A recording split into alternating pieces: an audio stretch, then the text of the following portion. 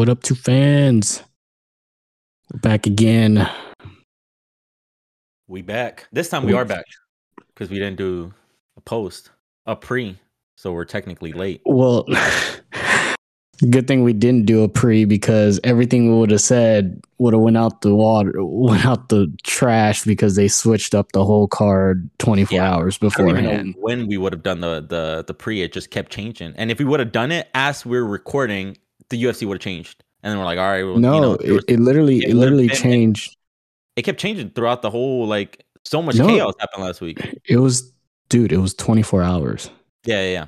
No, but so even before, No, it didn't change before because it was the weigh-ins. Nobody knew that. It was it was just a wild card. Like, even before 24 hours, like, the press conference got canceled because Holland and Chimaev were going at it. So, like, even, like, crossing paths and then there's just, there was the talk of Holland, of Khamzat missing weight, even before that. And it was just a weird, like, fight week because the matches almost didn't seem like they were supposed to be.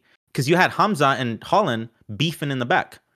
Nothing to do with their pair. Tony was just in his own world. Nate, of course, in his own world. It just felt like a very chaotic UFC to begin with. Just going into fight week, it seemed like it was going to be chaotic. So one single thing was the domino. What do you call it? Like, the one thing created this whole domino effect of changes and things in the UFC. One single thing being, do you know what that is? Khamzat missed weight.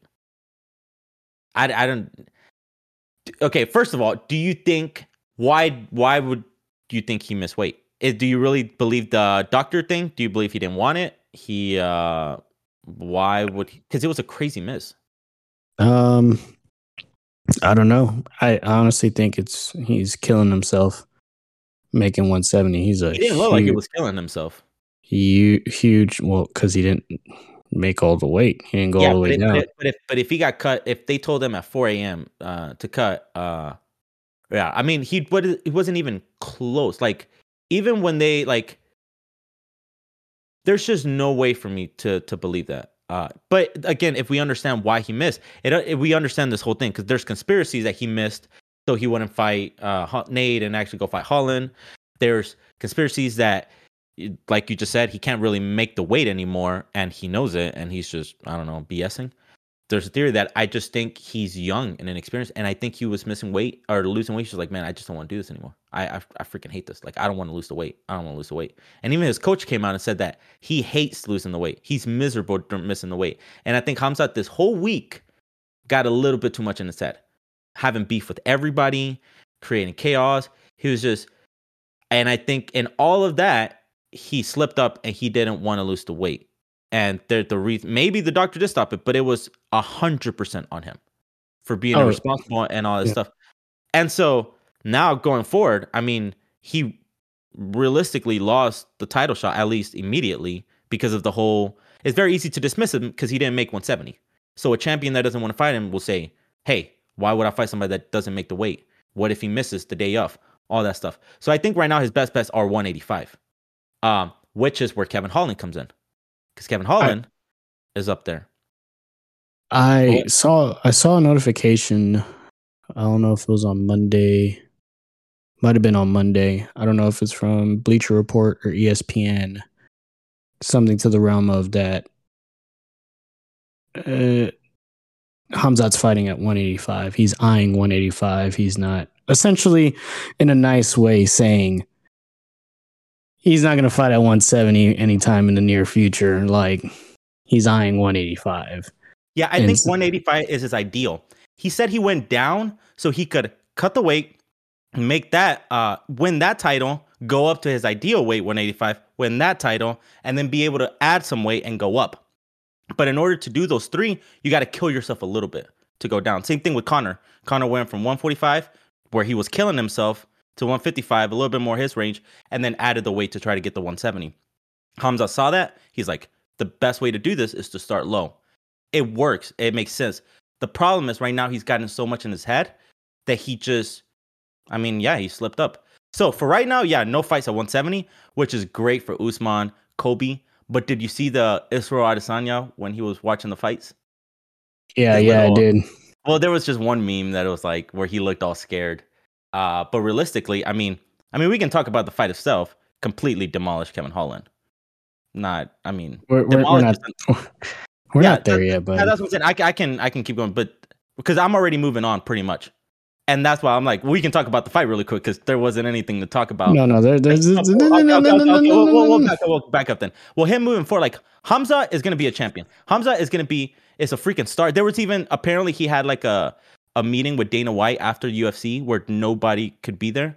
No, it was just Dana and Shimaev. Who knows what the heck happened back there? You're gonna go up to 185, you motherfucker. You're not doing this shit anymore.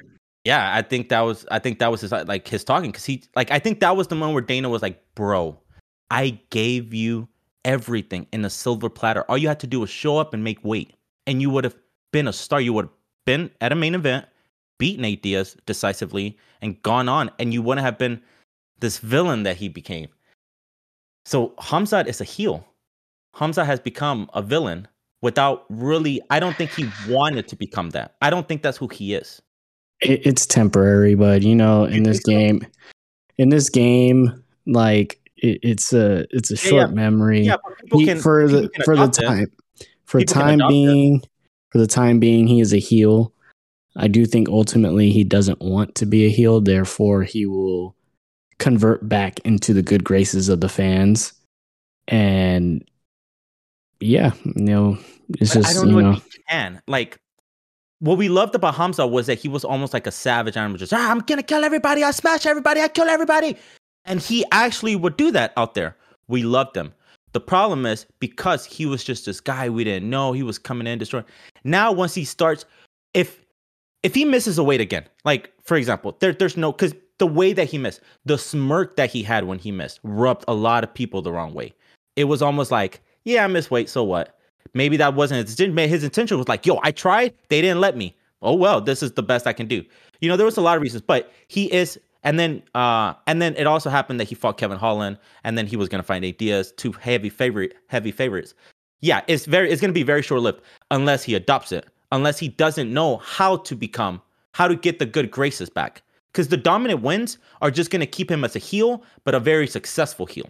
The Conor McGregor, the Mayweather. People just want to see you because they're like, man, hopefully this guy will beat Hamza. And no, Hamza destroys that guy. And the next one, okay, maybe this guy will beat Hamza. And no, I don't know if Hamza has the capability to just calm down. Even after his wins, he doesn't speak to the public. He doesn't speak. He grabbed the microphone on 9/11 or 9/10, make it worse. That was the whole thing. So I kill everybody. I smash everybody. Like at that moment, he should have been, even when Rogan was like, yeah, but you didn't make weight. He was like, I don't care, make weight. I smash. John was like, no, but you have to make weight. Like at that moment, he should have been like, okay, I messed up. Like, but he's not that person. Hamzat is not that person to be like, all right, y'all, look, yeah. I missed weight. It won't happen again. Like I got to like, whatever, away from, because he's just going to keep going from dominant win to dominant win to dominant win. There's no doubt about that. But he will be a heel, a successful heel though.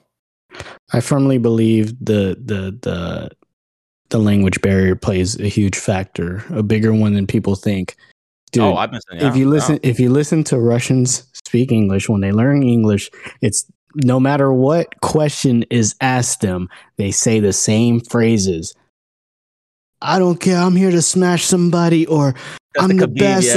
Bro, they all, like, if you pay it, I forgot who I was listening to. Maybe in that same car, earlier in that same card. It might have been in the prelims. There was a Russian guy that won, and I was like, all these Russian people, it's like they don't even answer the question. They just have the same 3 sentences. Yeah. They all learn the same 3 sentences, and that's it. So I think the language barrier plays a much bigger factor than people think, because I don't think he knows how to be like, oh yeah, I'm sorry. Exactly. Like, yeah, he's not like capable of his whole brain is like, it's not that he's not capable of it. He could easily say, okay, hey, translate this, and then have it translated. He's not even capable of getting there in his language. Like his brain is wired for war. Like his brain is like smash, smash, smash. That's all he knows is fighting. That's why when he had COVID, he physically couldn't stop going to the gym. and killing himself in the workouts because that's all he knows. Smash, smash. Now we love it before he missed weight. When he was our champion, when he was our, and like, you know, we loved it. But now that he missed it, he has to gain it back. And to gain it back, which is one thing that I've always said, he needs the language, but he does have the language and he could easily have it translated. He somewhat has the language. I think he prefers to speak for himself. I mean, I think he prefers just to speak in English. Yeah. And also it's a portion of, I mean, you do have a point on the way he is. I do think, you know, he is a human being. He does have emotions. It could be a persona. He just, like you said, people, when they fight, he's a fighter. There's a flip that switch, you know, he has a switch that he flips. But the thing is, his doesn't really cut off that easily, as some people like an assassin baby or something. They can automatically just a completely different person. Switch it off. He probably just brings it down a little bit. He just brings it down a little bit. He's like, maybe it's not until like, you know, he's at home with his family or something, like that switch is like off. Like it's kind of, he's a normal human being. But I forgot where I was going with that.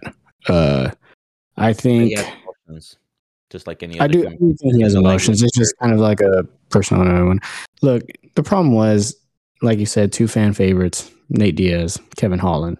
Yeah. That was the issue. If it was Colby Covington, by all means, please, I would root you on. You have two. Well, you have Colby, who embraces the heel, but it wasn't a heel that was given to him. It was a heel that he like worked his ass off to be. Like he worked his ass off to be a heel. Where Hamza, like, because he's so dominant and then he does something like miss weight and then against favors, people just want to hate on him. You just want to hate on that. So it was very easy for him to be a heel. I think it doesn't help with, you know, we kind of have, there's kind of this negative thing going against Russians nowadays. You think so? Maybe not so much him, but like the Islams that come in and like, you know, it's kind of like the thing is, bro, I was talking about this with people from church and stuff. I'm like, this guy, I honestly don't think you can compare Hamza to anything. Not even a Khabib or Islam. Like all of them are in the same, like they're all in the same realm. All those wrestlers, those Russians, Islam probably being one of the better ones, Khabib being one of the best ones that come out, of course. But there's just something else that Hamza is, and it's just raw talent that this guy always had, and he just honed it. And this is what he was meant to be. He was meant to be a professional grappler, fighter, because it's incredible how good he is. Like for him to do what he does, to go another fight without a single blow landed, I just can't. It's crazy. I just can't describe how impressive. Okay, well, let's talk about that when we get to that fight. Main event ended up being Tony Ferguson versus Nate Diaz. 2 of Caesar's favorite fighters of all time. Right. And a fight we thought we've asked for a long time. I just didn't know this is the Tony Ferguson that I asked for. It was honestly, it was pretty funny. Me and Alex kind of texting and like being like, these motherfuckers are moving in slow motion or whatnot. But more in reference to Tony, because Tony looked, I mean, he legit made Nate Diaz look like elite of the elite. Mia was telling me, wow, that Diaz guy, he's really good. I'm like, no, babe, Tony Ferguson is just that bad right now.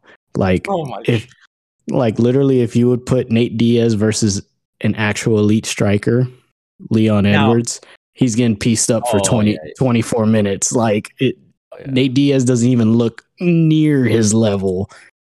But I'm like sitting there like, oh my God, Nate Diaz. I'm actually thinking like, damn, Nate Diaz got some hands, bro. That boy could squab, bro. He's like hitting Tony with these combos and he's moving at lightning speed, but it's because Tony's over there. Spinning back elbow. Don't be mean, bro. Don't be mean. But honestly, really quick, just off the back, one of my favorite things the past few weeks have been how much like props Tony Ferguson have gotten from you. From you trashing him so much to now you like believing that Tony is a bigger pool than Nate Diaz and that Tony's gonna win and all. Bro, I freaking love it. Like I just love the fact that you're a Tony fan. I took it all back. Once I saw him fight, I was like, I take everything back, Tony. I tried. You were right. I tried. Do you think that Tony though is before or after the Chandler kick?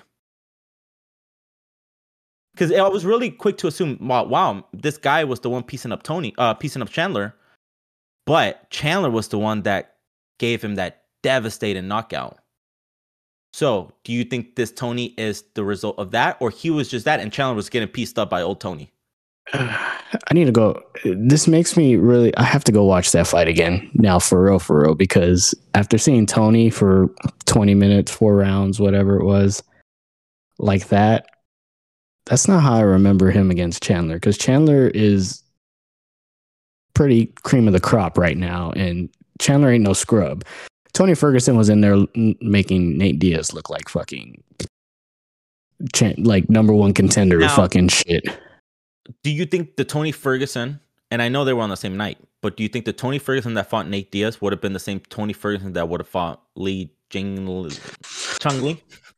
The UFC saved. They think they saved Nate Diaz, bro. They saved Tony Ferguson, bro. Li Jingliang was about to tear that ass up. Did you see him fight D-Rod, dude? Lee was so good, bro. He should have won that fight. We'll get to that later, but he should have won that fight. But Lee was so good, bro. He would have pieced up Tony. He would have pieced up Tony so bad. I don't know what. I think people say Nate got saved from Khamzat, bro. Tony got saved from Lee. Let's get it straight now. At least Nate would have went out like a G. I wouldn't be Tony. I would have been like, oh no, Tony. But it would have been 3 rounds. It would have been 3 rounds, not 5, what you trained for. And I think it don't matter how many rounds he was going. I think Tony first had too much respect for Nate Diaz, man. I think he had way too much, almost like the loser kid looking up to the popular kid. Because they are from the, and I saw that somewhere in a tweet where they compared them to kind of like that, like because they both are from the same school, like they're both came up together, but one is very popular without even trying, while the other one, that being Nate Diaz, a lot of it from his brother, but he, his older brother, but he does have a pool. Nate Diaz at the press conference just said something like, "Oh, that's gross," and everybody started laughing and stuff like that. While Tony has always tried really hard. Tony has always made all these, even when after the fight, when he grabbed the microphone from Joe, he was like, "So there's these 2 muffins, right?" And the crowd literally went silent. Like the crowd went quiet. And I was like, God. And then gave it to Nate. The crowd erupted. And Tony has just always looked up to Nate. At the end, at the press conference, Tony said that Nate invited him to go train with him. He was like, hell yeah, I would be dumb not to go. Like, man, that's where I'm going to be. Like, Tony has too much respect. So I think going into the fight with Nate Diaz, he pulled back a little bit. I genuinely believe that Tony held back a little bit. And not on purpose. I don't think it was, but it wasn't who he mentally was ready to fight. I think Lee, I don't think he would have won. I think he would have been maybe a little better. I still think he would have been around the same. But I think he would have fought Lee with a little bit more Tony. A little bit more chip off his shoulder. He didn't have a chip off his shoulder going into this fight, which he always has. I mean, I don't know what was saving this man. I mean, there was no saving. I don't think Lee would have knocked him out. I think they would have gone the 3 rounds decision, but Tony would have only known he's only going 3 rounds. And I think he would have, I don't know who this guy is. This is my new weight. I'm going to show. And he would have, especially with Nate fine after him, like, I think he would have had a little bit of a chip off his shoulder. And because Tony, all his fights has a chip off. Like, all of them, he's going into them like, oh man, the UFC is lowballing me. They don't pay me. They this. Nobody wants to. Every fight he goes, this one, he went to it giddy. He was just excited to be there. Tony was just happy he finally got a main event, fighting a legend like Nate Diaz. Tony was just happy to be there. Tony was not fighting for his life. And that's the Tony that we took Kukui. Like, for him to end the way that it ended, that's not the Tony with the chip off his shoulder. That's a Tony that was just happy to be in the moment. Tony that was just happy he was getting paid and he got the publicity and the love he thinks he deserved. That was my genuine take on it. And I think that's why Nate Diaz skated by. Because if Tony would have pressed even a little bit, I think he would have at least made him bleed. Tony didn't even do that. To have He didn't Nate even Diaz, make Nate Diaz bleed. He like even make Nate Diaz bleed, bro. one elbow from Tony, any type of Tony, any Tony that wasn't this Tony, would have cut up Nate Diaz. We didn't see one elbow from Tony. We didn't see anything. Well, he tried them spinning elbows, but he was moving at like 0.5 miles an hour. Now, look, I see where you're coming from, and it's a fair argument, very fair. I just rather go with the fact that Tony is just don't got it no more, bro. You You said you're gonna watch it, right? Because I need to know if you think this is before, like this is who's Tony been, or if that kick really effed him up. Because if that, like, the other thing is he did move up division, so he's gonna be a little naturally slower. I mean, it shouldn't make that much of a difference. This was like a massive, massive difference, but still, like, he did move up a weight. That's why he looked a little bit, on the chubbier side. My excuse for Nate Diaz is that I think he believed the fight was going to end in the first minute. And so I genuinely don't think he trained cardio or long-term or anything. That's why he was also exhausted going into the third round. Nate did his thing, though. Like, I was like... He was exhausted. Like, bro, worse than Rockhold. Okay. Like, this was, like... Can we address the horrible corner work by Tony's people? Telling them to take him... Because he had Nate's leg banged up. Like, that leg was... He was tearing that leg. He was tearing that leg up. I mean, I know Tony, he had some damage on his, but Nate was the one by far. Yeah. Nate was the one by far. If he would have kept going with that, who knows? But his corner told him, "Hey, you should take him down." I was like, "What? Why? Why would you take down Nate Diaz?" And then, of course, locks him. If Tony would have been Tony, done an Eminari roll, or how do you say that? The Eminari roll. That's right. Yeah, that where you like grab his ankle or something, like classic Tony, man. Classic Tony. That was not classic Tony. That was, I don't know what crap that was. And there hasn't been classic Tony in like 5 straight fights. The problem is, and that's what makes me happy about this, that Tony got the love, got everything, because once again, everything flipped on him. And it was just a complete opposite of what he had been preparing for. When he was preparing for Khabib, got given Ferguson, got given Gaethje, complete different fighter. And then got beat up, and then was supposed to fight somebody, and then ended up with the Beneil, and then Oliveira, and those everything. It just always, like, he just has such bad luck. While again, the loser, while Tony and Nate Diaz has such good luck. Like, everything seems to always work out for him. I don't know how this weekend worked out for him, but this weekend could not have gone any better. If the UFC would have came to him and be like, "How can we make your exit the best thing ever? How do you want to leave Nate Diaz?" And he would have given all his demands, it still wouldn't have been as good as it ended up for him. Like, the way that it worked out on 24 hours notice, tapping Tony out, winning, leaving like at the top, and pretty much when nobody can tell him anything. He closed out his main event and won, tapped the other guy, and now got paid extra for it. Like, it was. You know what pisses me off? Oliveira would have a fucking streak going on right now of finishes if Tony would have just tapped to that armbar. He would have had. But no, he gets a little guillotine, and he's like, "Ooh, tap, tap, tap." I'm like, "You trash." Which is crazy because he was willing to break his arm, but not go to sleep. And I think that's the respect side of it. I think that's he was just happy. He was like, "It's a wrap. I'm happy to be here." I think he's just not the same, bro. And I think he knows that too, bro. He couldn't even put up any combos, dude. Like, he couldn't.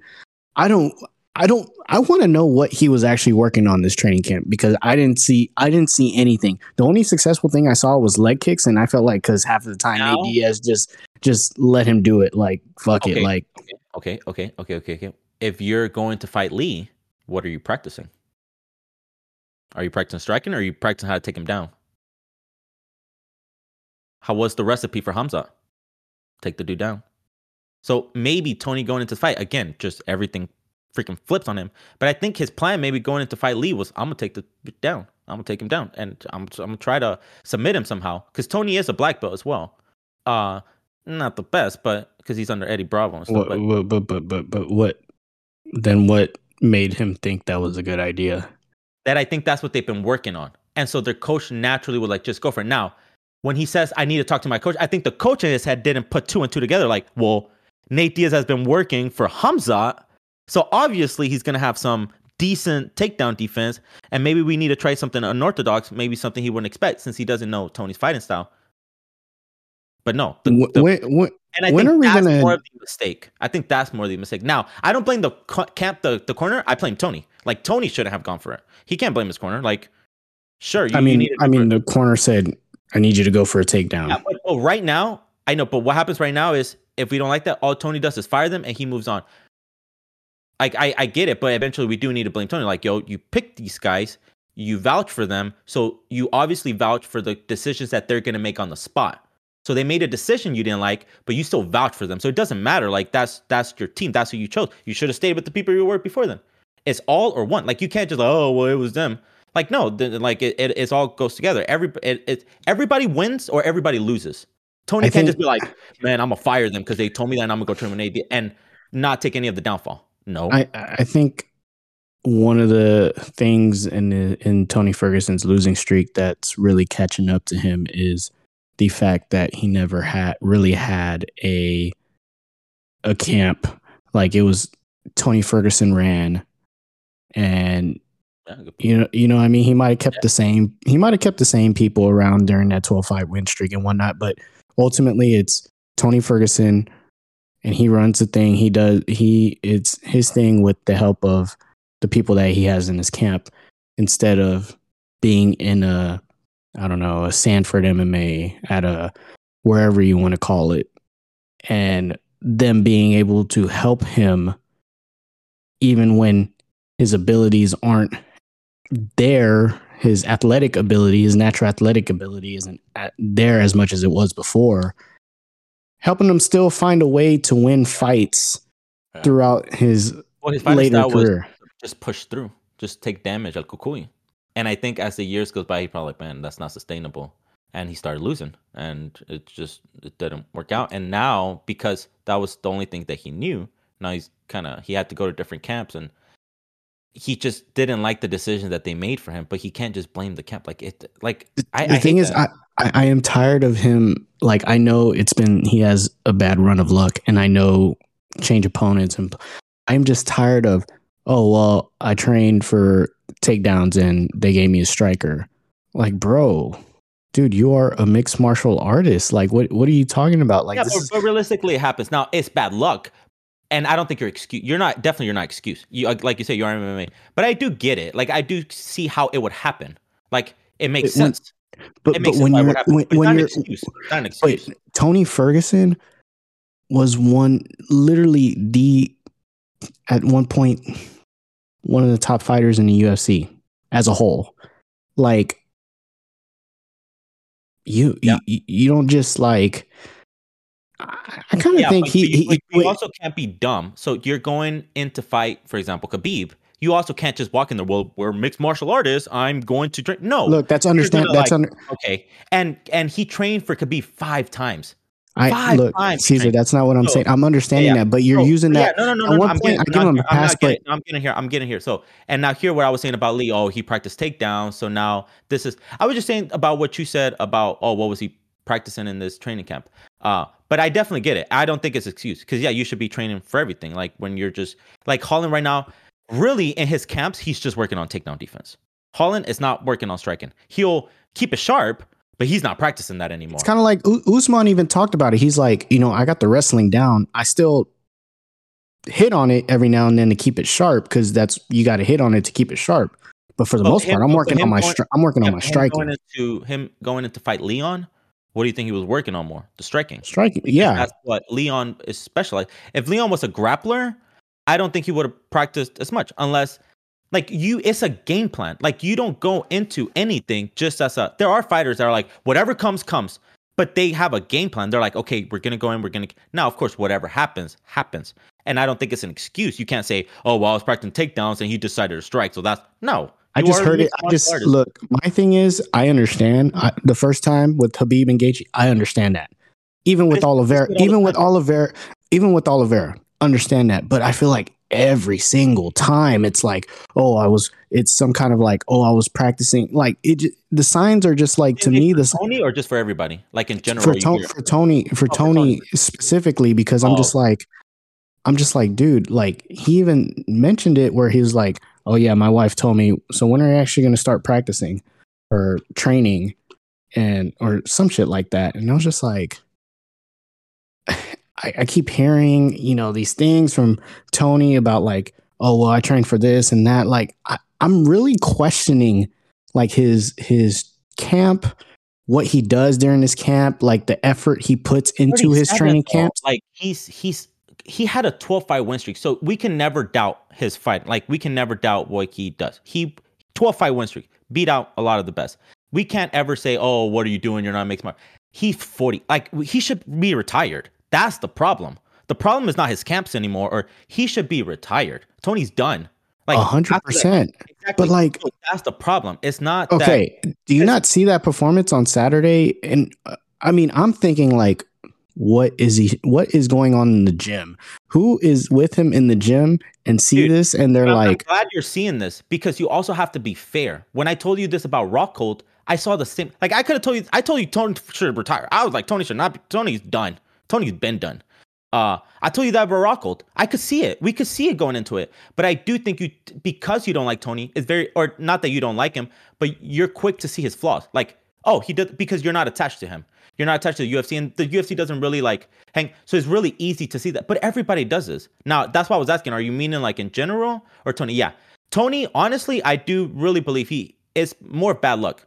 It's not on anybody. It's just the way life is. Bad luck. Hey, I don't think he's training properly either. Yeah, he's never trained properly. He's never been a great fighter. His fighting has always been, I'm going to get hit, but I'm going to keep going forward until you get tired, and I'm going to knock you out. He's been naturally athletically gifted. I don't think he has a tough chin. It's not even athletic. Like he's athletic and he has a lot of cardio. He keeps going, but it's that he can withstand a lot of damage and that's why his name is El Cucuy, because he hits, keeps going forward. He's like a zombie. He just keeps coming forward. But he still had them combos, the Darce choke, the Darce Knight. Bro, we've seen some of his fights when he does his little spinning on the floor and stuff. He was throwing sand. Like he's always been weird. That's what I was waiting for. I think I texted you. I was like, when is he going to throw the sand? Yeah, I've watched a lot of his fights back, and I'm like, how did you win this fight, dude? And I'm sure a lot of his opponents are also like, how did I lose that fight? Like, I should have just relaxed. Tony just thrives in chaos, and that's it. Tony loves the chaos. He's in there. He's punching. He's hitting. He's smiling. Blood. He loves it. And not everybody. Who thrives in chaos more than he does? Justin Gaethje. Yeah. Well, with the whole thing with Justin Gaethje, one, he had been like, even in like, you could tell he was training in his corner. It was nothing but jiu-jitsu people. He didn't have a single striker in his corner because he had been training for Khabib. The other dumb decision he did going into Gaethje was that he cut weight twice. Cut weight for no reason.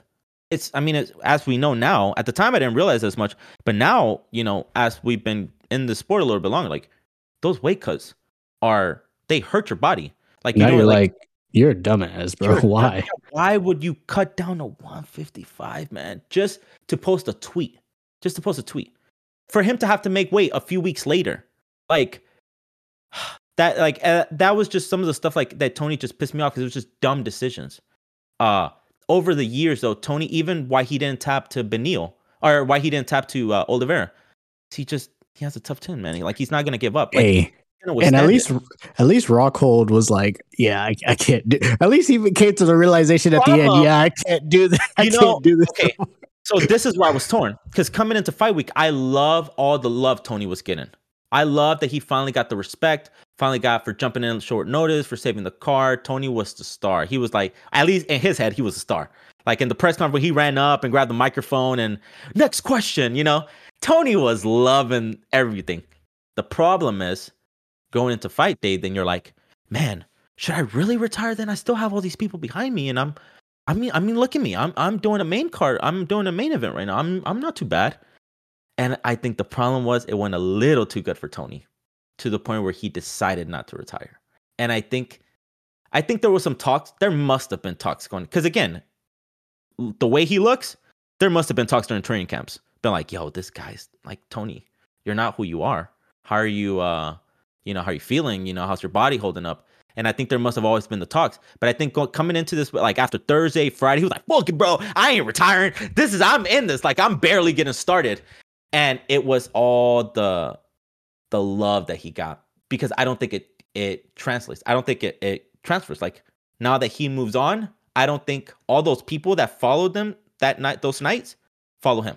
They were there for Nate Diaz. They loved that he wasn't fighting Hamza. So, hey, yes, Tony, hell yeah. That's why we were happy. But it wasn't, man, we love Tony, we want to see him fight Nate. We didn't. Like, this was a very interesting fight, but they were two old guys. Like, as we all said, as you said it several times, man, this fight should have happened 10 years ago. Then we would have had a good fight. But this was, yeah. At the end, just finishing the fight, I don't think we ever talked about what actually happened. It's just, guillotine. Nate Diaz submitted him in the 4th round at 209. We almost forgot to say at 209, but like, that was the other thing. Like, how does it end up being so perfect for Nate Diaz, bro? Like, how do you have that much good luck to where you submit him on your last fight of the UFC on your way out at 209? Your zip code, your city thing. That's wild. That's what you have to. That's a little wild, right? Yeah. That's pretty impressive. That's pretty impressive. No, I'm actually currently, I put on real quick that first round of Chandler versus Ferguson, trying to see if I can just see what Chandler, like, did Chandler, was Tony headed this way, or and I'm like 50-50. I'm torn, because I actually just saw Ferguson drop Chandler right now. He was already on the way down, but that kick must have done damage. I think what I see some of the I'm just gonna call it, for lack of a better term, like old man tendencies I saw from him against Nate Saturday night. But at the same time, he is able to get off some combos, which he couldn't against Nate. Like, he could not get off any combo. And he looks a little quicker too. He looks more calculated, a little bit more. I mean, granted, it's Chandler, so Chandler likes to fight, just fuck it, kind of in a fuck it style. So he leaves himself open a lot. He did leave a lot open, at least from what I remember. So that's what I'm seeing. Honestly, it's like a lot of like check left hooks. Like, he's doing leg kicks and then like just checking them, because when Chandler comes in, he leaves himself open a lot, just because Chandler that's just the way he fights. That's more of a good camp. That's more of a, hey, they did their homework. They obviously studied Chandler. And I mean, because I don't know if that's old Tony or if that's just a disciplined Tony. The thing is that because of that, I cannot tell if he was already on the decline. Now, if they would have fought for 15 minutes, we probably could have seen, but instead in the second round, he got fucking up kicked to the nether realm. And so, yeah, but even if he wasn't, man, like that kick must have brought him down even just a little bit, like enough to not want to make that weight again, enough to be like, yo, I'm going to 170. I'm good up here. I'm not going down again. Stronger chin at a higher division. I don't know. I think that scared the Jesus out of him. We've never seen Tony like that. And he's never seen himself like that. His nickname, again, is El Cucuy. Like, we've never seen Tony go down like that. Even when he fought Gagey, we didn't see him tap against Oliveira. Like, the guy is insane. So, for him to get slept like that, I think even in his head was like, oh.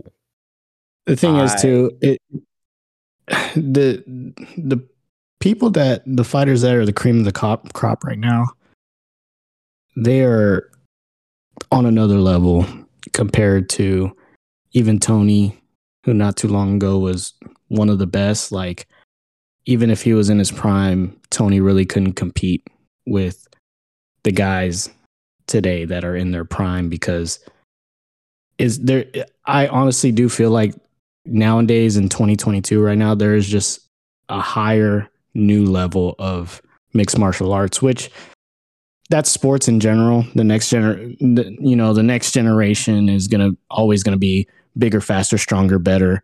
Damn, bro, how many times is Tony gonna yank on his cage? But more techniques, more it's just, smart that's camp. just how it is. Like More we see in technology. Dana White's Contender Series, we see these kids are like 20 years old. Like I remember when Chase Hooper was an anomaly. Like we're like, whoa, this dude's young. This kid's young. He looks like a little scrawny kid. Now everybody that comes to the Contender Series is 20 years old, 18, 19, 20, Killer. because now MMA is just, the sport has gone on for so long now that kids are spending their whole lives just training MMA. They're not like, oh, I'm a wrestler and then I transition into this MMA. No, they're like literally training MMA their whole lives now, straight through. That was a Sean O'Malley story, wasn't it? Yeah. Like he went in straight to MMA. Exactly. And so because of that, yeah, they might not be very good at this one discipline, but I mean, the sport is mixed martial arts. Soon, you talked about it too. There's like the basis of MMA started with, is this discipline better than this discipline? Soon, I give it about 5 years.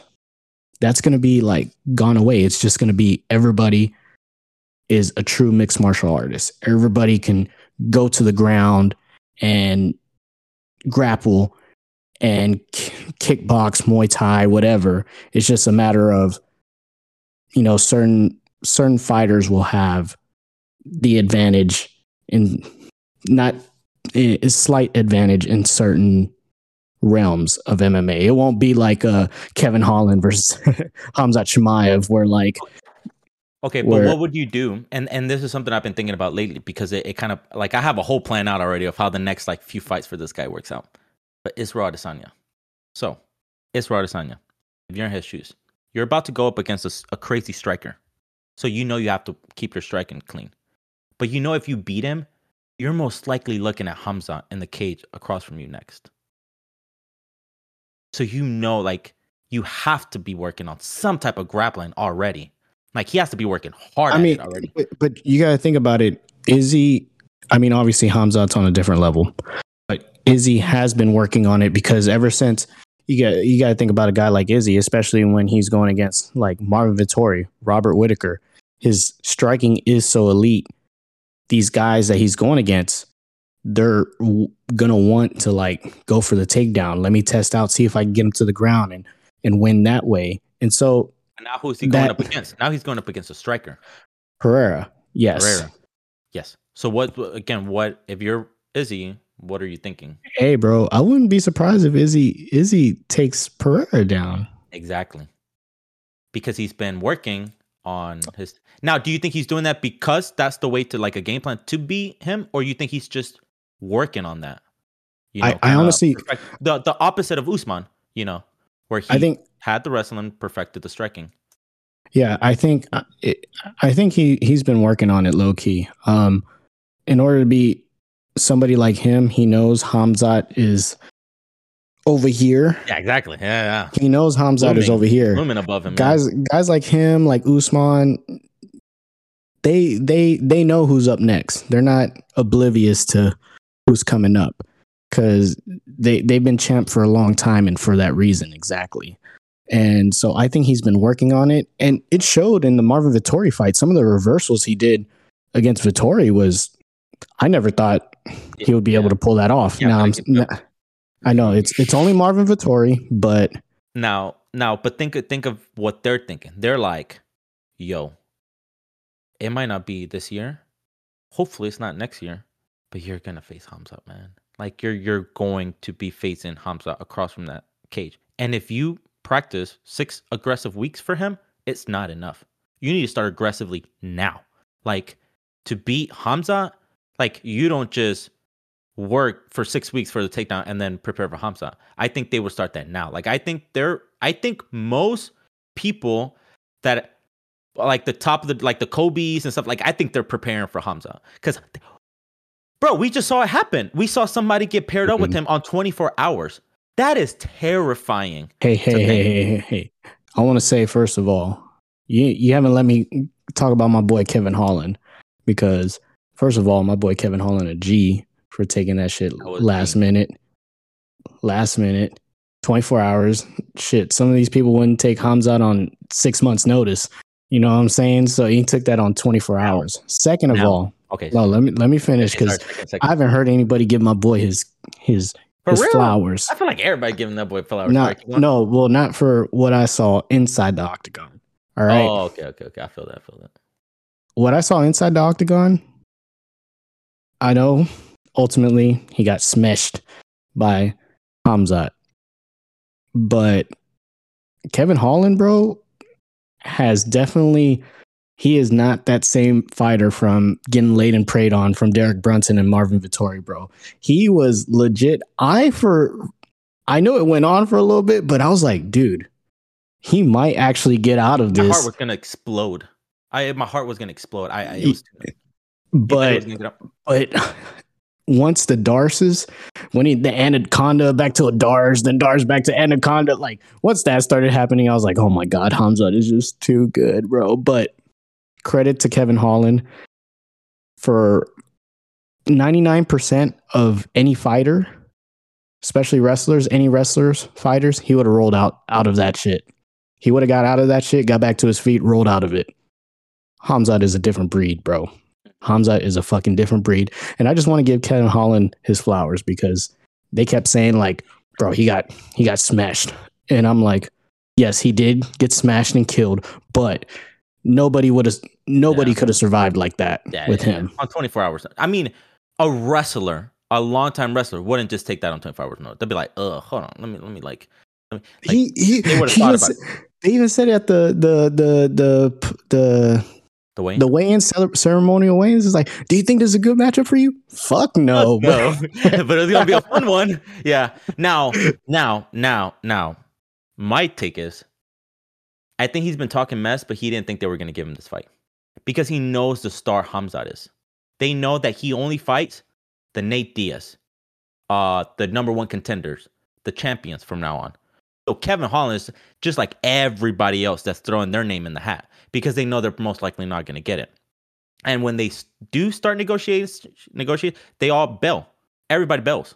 Like, so I think Kevin Holland was building some publicity for himself, but then when push came to shove, he was like, fuck, I'm still down. Like, I'll still do it. Like, I know I'm going to lose, but F it. Like, it is what it is. Like, I think that was, but I genuinely don't think, because he's been talking about Hamzat for a long time. Like everybody, he speaks about Hamzat when Hamzat has his little waves. So he is smart, and he knows Hamzat. He knows how to get under Hamzat's skin. So it worked out that he was able to get the publicity push. But I don't think he ever fully expected to get that fight. I don't think he ever, maybe as Hamzat as a champion and Holland as a contender. That's what I'm guessing he was thinking. Like, not just them pair up for no reason. Because Hamzat's on a different trajectory.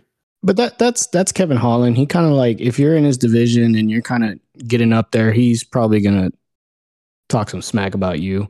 Like, it's, if you're within, he was calling for the fight. Like, he was calling for Hamzat from back in the day. Somewhat range. Oh yeah, he was, because they needed a last minute opponent, that's when Kevin was like, "Damn, dude, that would have been bad. Good thing he didn't do that." But I mean, train right there.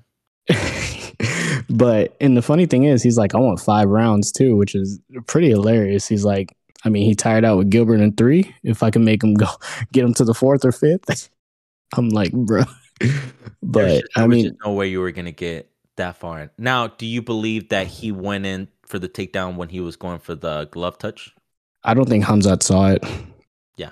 Again, his brain's not registering that. He's dude, like, the ref said, "You ready? Ready? Let's go." Hamzat just goes straight in, and I don't know why. Like, why Kevin Holland even thought that he wouldn't do that. Like, I mean, shit, he should have done Jorge Masvidal that shit, bro. He should have hit him with the flying knee.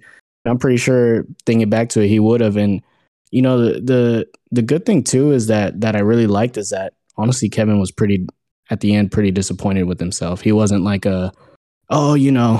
well, we all knew what was gonna happen. I'm a bad it looked like he thoroughly went in there expecting to win, like expecting to pull something out. And that makes me feel a lot better that he's just not like you were talking about, Tony. Oh, I'm just happy to be here, make some money. No, he was like, I was here to win. I was actually trying to win. And then also that happens a lot. Fighters, they'll talk. They'll fight each other. And then, there's a newfound respect. Even on Khamzat's side, Khamzat was like, you could come train with me, Please. It's just because I'm pretty sure Khamzat was like, damn, like, I'm pretty sure he was impressed with Holland. Like, you put up a little bit more than, shit, Khamzat put up more. I mean, Kevin Holland put up more of a fight than Li Jingliang. I can tell that dude had not watched any film. He had never heard this name before. Like, he had never heard of him. For you to go into a fight and just have a wild right hand, like, just swing. Like, he just went in there and just started swinging. And Khamzat just took him down. And I don't think that guy ever saw who he was fighting. But, yeah, Holland put the arm up and dumb. I mean, that was dumb on him. Shouldn't have done that. But he definitely put up a fight. And I think he was disappointed because he tapped out so fast. And he's a black belt. I think when you're a black belt, you believe, like, yo, I'm a black belt. I don't just tap after a quick 2-minute roll. Like, I'm good. Like, I can defend myself. And I think that's what he was going for. I think he knew he was going to get taken down, controlled, but I don't think he thought he was going to get finished. I thought he was going to be able to just, even if he swing, I think he thought he was going to be doing that the whole breakdancing moves he was doing for 3 rounds. Like, I think he was going to be able, and then gas him out. Like, and then he's like, I'm ready for the later rounds. Honestly, but he tapped. I think if he would have survived somehow all those choke attempts, if he would have escaped, got it back to his feet after that, Khamzat would have been gassed. Happened and the dominance. Okay. I get that. That he would have been. Okay, well, that was a question that I've been having. So they were pretty much the same weight, but one guy missed weight to where he was supposed to be, while the other guy just hit weight the way it was supposed to be. Now, Kevin Holland was the one that was bigger and was always supposed to be that. The other guy was smaller, but was supposed to cut even more weight. So he had been draining himself maybe even a little more. But let's say he did go up until 4 a.m. and was killing himself. And then enough to the doctor be like, yo, don't fight. Like, don't cut any more weight. Like, you're going to kill yourself. Imagine that. How bad he must have been, right? So who would you have given? Like, I guess I'm just saying that was some of the things that I guess helped Holland and gave us all. But for a while, I didn't know what to think. Who has the edge there? There was no, as far as like weight cut and whatnot, I don't think there was really an edge. But again, Khamzat had just missed weight with the doctor and all this stuff. Now, I'm not saying he was going to lose, but it was a vulnerability. Now, after watching the fight, I also know how stupid that whole thought was. And even now, that's why I'm like, oh wait, it wasn't even a question I had anymore after I watched the fight. But before it, going into it, again, we're trying to find the vulnerabilities, and I was like, well, Kevin Holland made weight where he was supposed to. He was hyped. He was good, while Khamzat just killed himself. So the whole 3 rounds might work. The whole let's wait him out. Let's push forward. I can get him in the later rounds. After watching the fight, I realized that Khamzat could be in the hospital in a coma, get out of it, and immediately go fight anybody and still win. Like, that guy is a different breed. So, dude, and that's why Kevin Holland can't really fault himself. I need to check this. I think one of the things too is I don't remember the last time Kevin Holland was actually finished in a fight, because every time he lost, he got laid and preyed on. He never really got finished. So I wonder if that's like something he was like, fuck. And 2 minutes, bro. Like, that's embarrassing, bro. Like, but I think as a competitor, it's Khamzat, bro. I know. And I think that's what at the end of the day he tells himself, like, fuck, it's Khamzat. Everybody loses. He's gonna be the champion. Like, he's gonna be pound for pound number 1 real quick. He's already on the pound for pound. But he's gonna be so I know Holland said, but still there's, fuck, man, I still lost at 2 minutes. Like, I could have, man, what if I would have rolled the other way? Like, 4 minutes would have been better. Like tap at 4 minutes, or at least get to the second round. Like get into the second round with Hamza. Let me get back on my feet. Let me piece him up a little bit. Let me land one strike. Let me just slap him once. One good slap and I'm happy. Nothing, bro. Nothing. And that's what I mean. I think that is the part that's still gonna bug him a little bit. The whole, I lost to him, but if you're like, I would have lost to this or whatever. He couldn't even land one. Like it was just. He tried. Hey, he rolled. He rolled. He was rolling, bro. He was going at it. He was rolling for his life, bro. Hamzat just wouldn't let him, bro. And then he got him in the anaconda, and then like he perfectly did what I don't know if it was a Darce to anaconda or anaconda to Darce.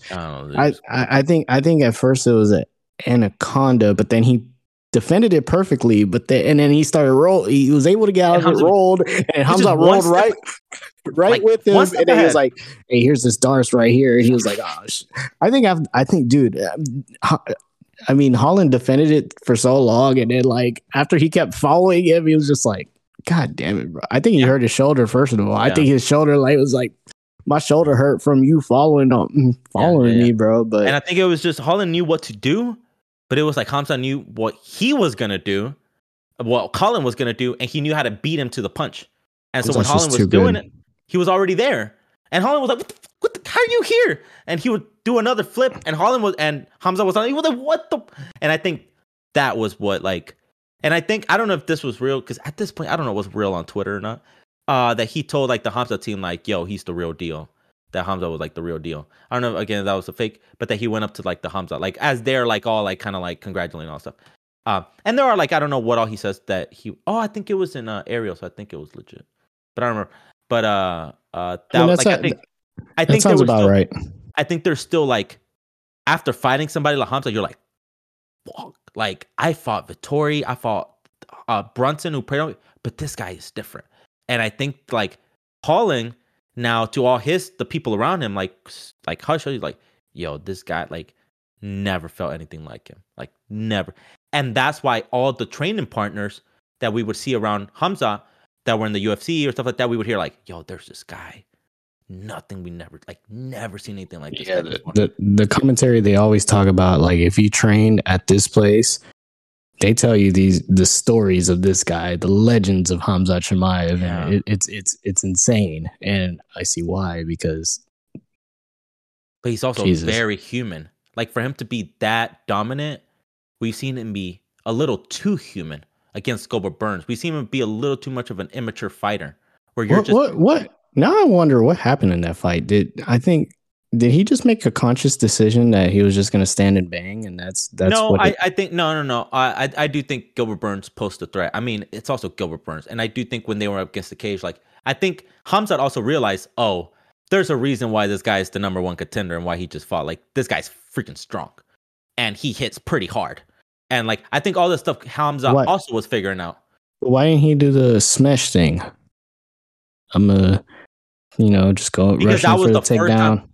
Man, I think that was he won, and I wouldn't even say he was humbled, but he was slapped. I mean, that's the equivalent of Holland getting finished in 2 minutes. Is Hamzat getting slapped around over 100 times and have it go 3 rounds? I think even all his training partners were like, "What the? Who is this Gilbert Burns to withstand?" But I think Hamzat. I think going into it, he had been very hot, very, very, very hot. And I do think going into it, I think Gilbert pulled some stuff that gave Hamzat a little bit of I don't want to get some, like, I don't want him to grab my arm or something. And the ego eventually took over. And because they were yelling at him, like, don't brawl. But I think his mind had completely taken over at that point. He was like, I'm knocking this dude out. And his brain, like, there's even, I think after the second round, when the ref is like separating them, and Hamzat's still like throwing like hammer fists, like just still trying to help Gilbert. That's what I'm saying. I think I can't help but think in that fight, Hamzat made a conscious decision, like, I'm standing bang, like I'm not doing the usual smash thing. All his stuff would get revert. Like Gilbert Burns would stuff a lot of his stuff, like a lot of his takedowns. So yeah, but regardless, on, it's Hamzat. It could have been an ego. It could have been an ego. Like, man, I'm not taking him down as easy as I take everybody else. what the, and I think at that point, like, well, I'm gonna knock you out then. Like I do think like it's rage, bro. It's war. Like his head is just war. And so if ego or something, yeah, but it must have been but I don't think he was like, okay, he was telling, no, I'm not gonna. But it's just, yeah, at the moment, his body was like, I'm not going down. We're banging. But his camp was like yelling at him, like, stop brawling. What are you doing? They're like yelling in his face, like, what are you doing? Why are you doing this? And he was just like staring forward. And then he would get up and do the same exact thing. Just go forward and bang. So yeah, I think his body but that was an immature fighter. Like that was a very clearly undisciplined fighter. Somebody who was like, yo, have some patience. We're going to take down, listen to your corner. I mean, that's what you would want. So from it being almost God level to how he beats all these fighters, we've also seen him be pretty much a child, a 20-year-old fighter, a 20-something-year-old fighter who went in, saw red, and just started a brawl. That's a weakness. There's fighters who would Colby Covington would capitalize off of that. And Colby Covington would beat you if he gets you mad enough, which is what he attempts to do every time. And now I don't think that's going to happen because Hamza, again, God level. But we've seen him go to a decision. I believe it was. So imagine that goes to Colby. I don't know. And the split decision doesn't go his way, you know? I think it's the opposite. I think you get him mad. That's when you have I'm shooting in for the takedown and finishing her ass real quick. I think that's the mad Hamzat. I think Hamzat versus Gilbert Burns was like, I want to play. Yeah, let's play. Yeah. Woo. I don't know. And the only reason I don't think that is because going 4 fights without a single strike landed to over 100 with your face beat up, there's no way. There's no way. You're like, oh, we're just having fun out here. And then to a split decision. And even if that was the case, after winning by split decision, you should be like, oh, that was a bad decision. That was such an immature thing to do. Like, I should not. Or even if he won, like, the unanimous, like, that was way too much damage, way too close. He took way too many. He was down several times. If Gilbert Burns would have done maybe something else, maybe the fight would have, like, there's no way you would. I think the sober, the sane, my head is in the right place is the one that goes for the takedown and puts his head in the right place, knows where to keep you, where to push you down, where to angle you. Because in all these fights, we haven't seen him really go angry. We've seen him just smash. And with Gilbert Burns, we saw a chip. Like we saw him like, oh, I'm finally going up against the contender. Like I'm going up against the number one. Like this is it. This is my shot. I'm gonna demolish. I'm gonna show you guys I'm the real deal. And I think that's like that pushed him over the edge. But regardless, bro, as we were talking about with Tony earlier, you listen to your corner. When you don't listen to your corner, you're obviously not as disciplined as you believe to be. So regardless of what happened, by him doing that, that was clearly not the game plan. And Gilbert Burns maybe didn't capitalize off of it, but somebody else will. A Colby or even an Izzy. An Izzy who's smart, who's a better striker than Hamza. If Hamza decides to not go for the takedown and he gets, I guess, mad and then he's going to get knocked out by Izzy, you know? But of course, Hamza's not going to, like, he's going to go in for the takedown. And but I don't know if, I firmly believe Hamzat was playing with this food. He was, except his food was Gilbert Burns, and Gilbert Burns ain't no walk in the park. And so maybe he went in there, you know what? I've smashed all these people. I want a fight of the night too. I want a fight of the night. Can I get a fight of the night? Let's do a fight of the night. Like, yeah. I guess the last argument would be he was very disappointed after. That wasn't the way he wanted the fight to go. We've never seen Hamzat sad. He cried. We've never seen him like that. That's not the way like, obviously for him, that was a loss. Like in his head, as a competitor, undefeated, never landed. For him, that was a complete embarrassment. I just need to see more fights from him because I need to see, like, so we can fully really get down to the nitty gritty of, like, seeing, like, up to now, we've seen everything Hamza has seen his entire life. Just like there's like wrestlers, I'm pretty sure there's in other sports, like I don't know, Steph Curry, who's just, maybe he's been good his entire life. And he's just never really showed, like, just always, you know, had that talent, maybe from his dad, who's also a player. Like, he's naturally had that and just always been good. There was just always that time. For example, you knew that. Yeah, boy, I know my stuff. Remember, I'm Curry, boy. I'd be Curry with the shot. You know. You surprised I knew that one too? Like, for example, I'm really talented in music. It comes very easily. I've never had to work at it. I think that's Hamza. And honestly, I forgot what we were talking about earlier. I was gonna say that, like, let's just say Hamzat, we see 5 more of Hamzat's fights, and they all start and go the same way with him immediately from you're ready, boom, attacking, takedown, smash, blah blah blah, like 5 straight more fights. What was it in that Gilbert Burns fight that, like, you know what I mean? Like what? So this is more of looking back on it. Yeah. We don't know right now because we have a small sample size. But I'm saying with the top he of goes, the top. Yeah. If he goes 5 more fights and does the smash shit, like, what was it about the Gilbert Burns? The other argument is he doesn't go into these fights trying to play with these guys. He goes into them trying to finish them, like everything. So yeah, I guess then the argument is why. But I think he tried to. I do think he tried to finish it. But yeah, if he goes on and, like, let's say he fights Usman and finishes him, that's going to show that clearly he could have finished Gilbert if he wanted to. Why didn't he? And that's the question. Why didn't he finish it when he could have? I think also Chimaev is a lot different than Khabib Islam. In that way, you were saying he is a predator. He doesn't take you down just to take you down. He takes you down. It's kind of like similar, but not exactly the same to Charles Oliveira, how he uses his jiu-jitsu. He's not using his jiu-jitsu to kind of just, grapple with you or whatnot. He's looking for the kill. He's trying to find something, and he's going to try to submit you. Hamzat, you just usually don't see that out of a wrestler where, like, Hamzat's going for the kill. He's going to take you down, and he's trying to get you on that rear naked. And he could do the anaconda, the Darce choke. He has all this shit in his fucking tool bag, like everything you need in the tool bag. Like, he has everything in his tool bag. Like, I feel like he can do it all. Whereas, like, honestly, that's why we kind of complain about the Habibs, the Islams, those kind of guys, because it's kind of like, oh, you just wrestle him and then kind of like punch him a few times and waste time. The difference is that they win, but for one, it takes a lot longer, and you also take at least a little bit of punishment. We've never seen somebody go 5 fights with 0 strikes landed with over 300-400 strikes. Like, that's and so Khabib's thing is that he's never bled in the UFC, but Hamza's never been. Well, I mean, I guess Hamza can't say that he has bled in the UFC, but to go that amount of fights without being hit is a feat of its own. Now, they were smaller division. I don't think that happens from now on, by the way, what you were saying. Like, from now on, he's going to have some hard fights. Everybody's going to at least slap him back a couple times. Everybody from here on out is going to have some, at least in the 170 division, has defense.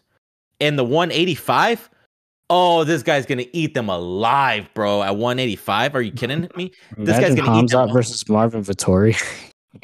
Against even a Brunson, bro, who's like, Hamza should be fighting Curtis Blades, honestly. Like, if we're going like a fair challenge, go to the heavyweight division. For me, that's the only way to give this guy a fair challenge. Because, bro, Izzy, like, if they were to pair up right now, Izzy and Hamza, I would laugh. I would die laughing. I would pay double for that pay-per-view, knowing that it's going to be half a short, But I was still, that's the one that I want to see. And we all know that's where it's going to be. Now, to conclude, actually, that little train of thought, I do believe that Izzy is working on his takedown defense and his grappling a little too much, and is relying on his previous knowledge of striking, and believes that Pereira is going to be trying to do MMA, trying to be working on his grappling and all that stuff, while he's just working on his striking. And I think he knocks out Izzy, while Izzy tries to go for some takedowns or all this stuff that Izzy's going to try to do in the fights, and he gets knocked out. I think at the rematch eventually, I think Izzy learned. And if not, so that's one route, like with the Doctor Strange, I can see 14 million. That's one route that I see. The other is if he does somehow beat Pereira, it would be through his takedowns. Takes him down, beats him. It would be a very boring, might get booed. But then you get Hamza. And once again, we're back in the game of crap. Here we go. Excited about another Izzy fight. but because he's fighting Hamzat, even though he just had a boring fight against Pereira. So it's a lose-lose for Izzy, really, in my eyes. Either he loses. What is this nonsense you're talking about, bro? because for one, everything that goes up has to come down. I do think Izzy has been champion long enough to where you can't keep your head everywhere. You have Hamzat coming, you have Pereira coming, you have all these guys coming. That's the pressure of a champion, that you have to be elite at it all. And I think over time, everything that comes down, and even if he doesn't go away forever, Izzy has to lose at least one fight coming soon. And if it's not Pereira, it is Hamzat. And either one that it is, like, the good thing with Pereira is that you would probably be given a rematch just because how dominant you are. With Hamzat, I think if Hamzat wins, he'll be very dominant, and I don't think Izzy gets a rematch at that point. I think at that point, Hamzat would move on and try to fight other belts. But Izzy, if he beats Pereira, is going to be through his takedown. I don't think Izzy is going to be able to outstrike a guy who's been striking for the last still 10 years without moving on to any other sports. I think Izzy's going to try takedowns, which will be boring. He gets booed, and that's how he wins. Look, bud. This man isn't just diverting, and he's not diverting. He's working on grappling only. I do believe he's going to do some grappling because he wants to show that, hey, Pereira, this is mixed martial arts. But I do think he's still going to piece up Pereira on the feet. Now, it's a matter of fact. Does Pereira catch him? Pereira is going to be one of the thing is. Oh Lord! So you're saying he's going to get lucky, and that's the only way he gets a Leon Edwards. I don't look. You're the luck guy. I'm not the luck guy. Okay. But like a Leon Edwards, like something you obviously worked on. The other guy eventually makes a mistake. No, I don't even think Pereira, like that. Izzy would have to make a mistake. I think first of all, Pereira would be the first opponent to push forward the action to Izzy in a very long time. That'll be first because obviously Pereira is going to be the first guy that Izzy's faced in a very long time that hasn't been scared of him. So that's one. So that'll already right there make it a lot more interesting.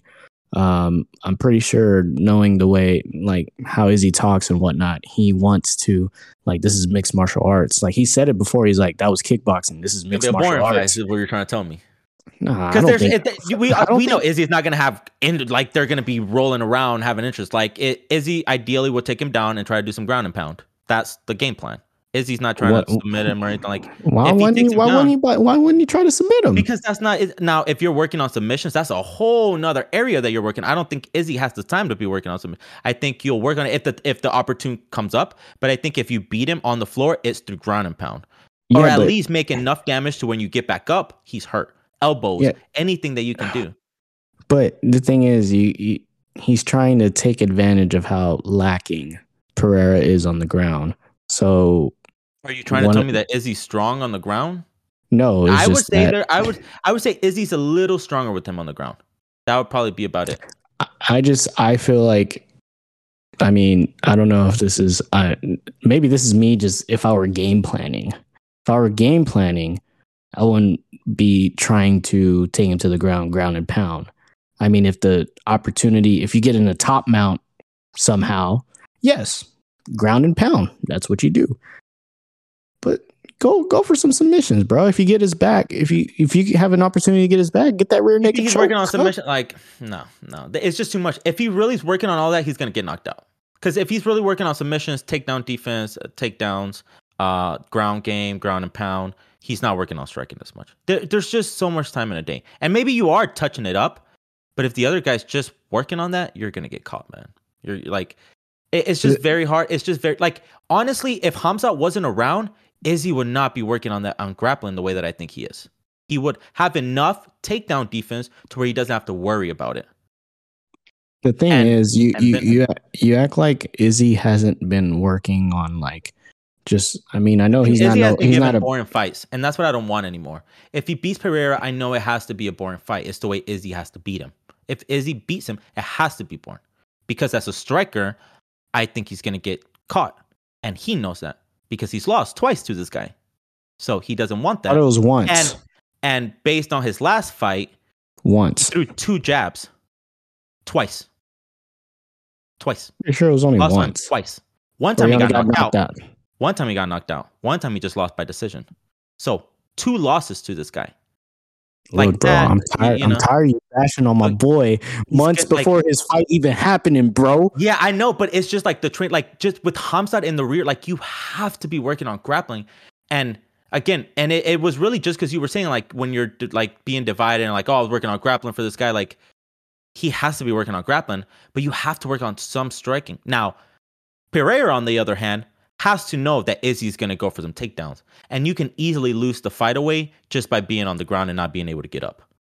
It's going to be a crappy way to lose, but that's an easy way for you to lose if you can't get back up. So I also think he's working on that. That's why I think Izzy's going to be just a little better than him, but I do think he's working on it. I don't think he's completely oblivious to it, just like, oh, they're never going to take me down. No, like obviously somebody's going to take you, and he's fought, people that could take him down. So I think he understands it a little bit, might try to have enough takedown defense, but if Izzy's spending his time working on chokes and submissions, and if the other guy just has enough takedown defense to stop Izzy from it, hey, we got it on our feet. And who's been working more on the feet? That's all that matters. Oh and whoever God. wins, That's and whoever wins, the crazy thing is whoever wins has to know that Hamzat is right there. So if Pereira wins, Hamza's gonna eat that guy alive, bro. Hamzat will demolish Pereira. I think that's the misperception you're having. See, I'm seeing it as like little by little throughout these years, Adesanya has been working, let's just say the jiu-jitsu, the chokes and stuff. He's been working on it. He's not no black belt. We're not sitting here saying he's a black belt. His striking's struggling. He threw 2 jabs his last fight. You think that's fair? For 25 minutes, threw 2 jabs.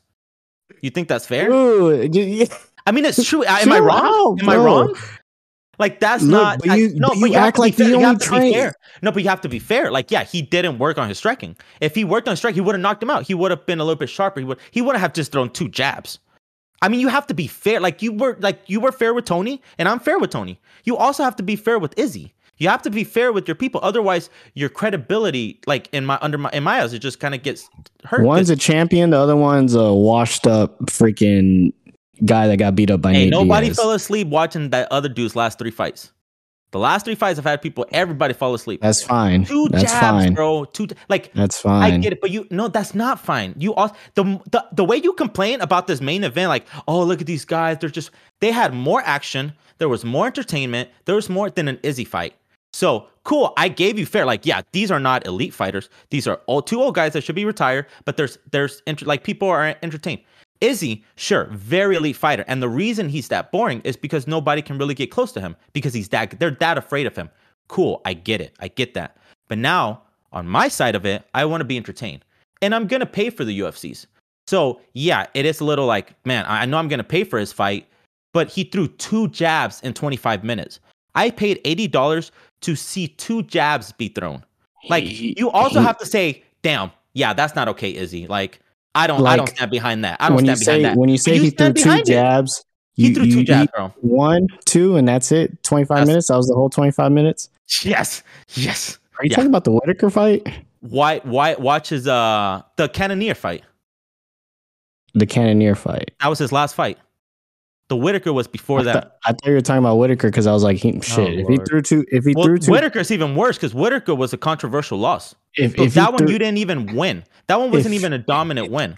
Don't even remind me about Whitaker. He lost to Whitaker.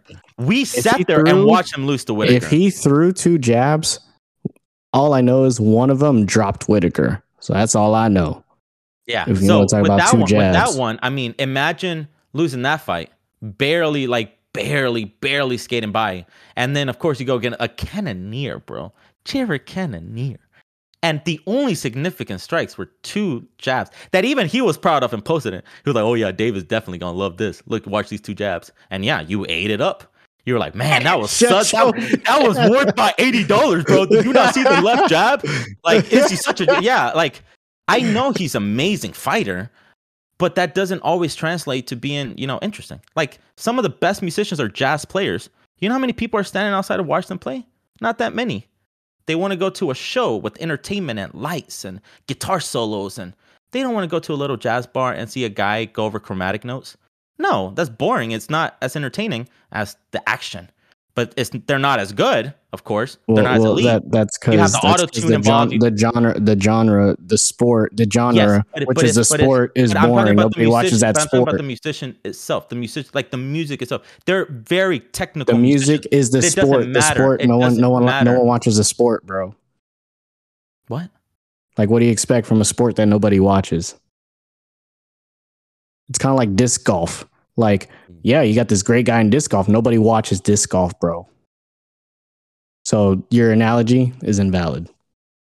Yeah, I guess if you want to look at that. 116 strikes, by the way.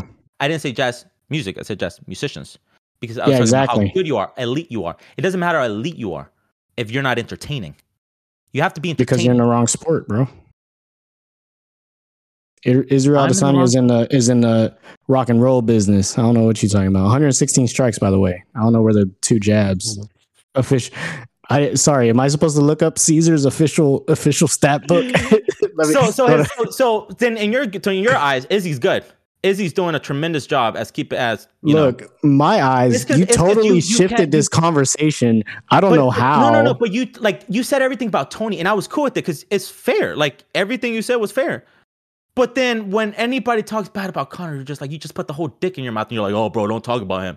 Like, you just like. When do I ever say that about Conor, bro? But Izzy, like, also, like, you should be able to realize, like, damn, his last fights have sucked. Have you rewatched any of Izzy? Like, dude, nobody would ever. Yes, but he's still a great fighter. Who gives a fuck, bro? 100%. I don't care about that. I want to be entertained. I want my money to be well worth it.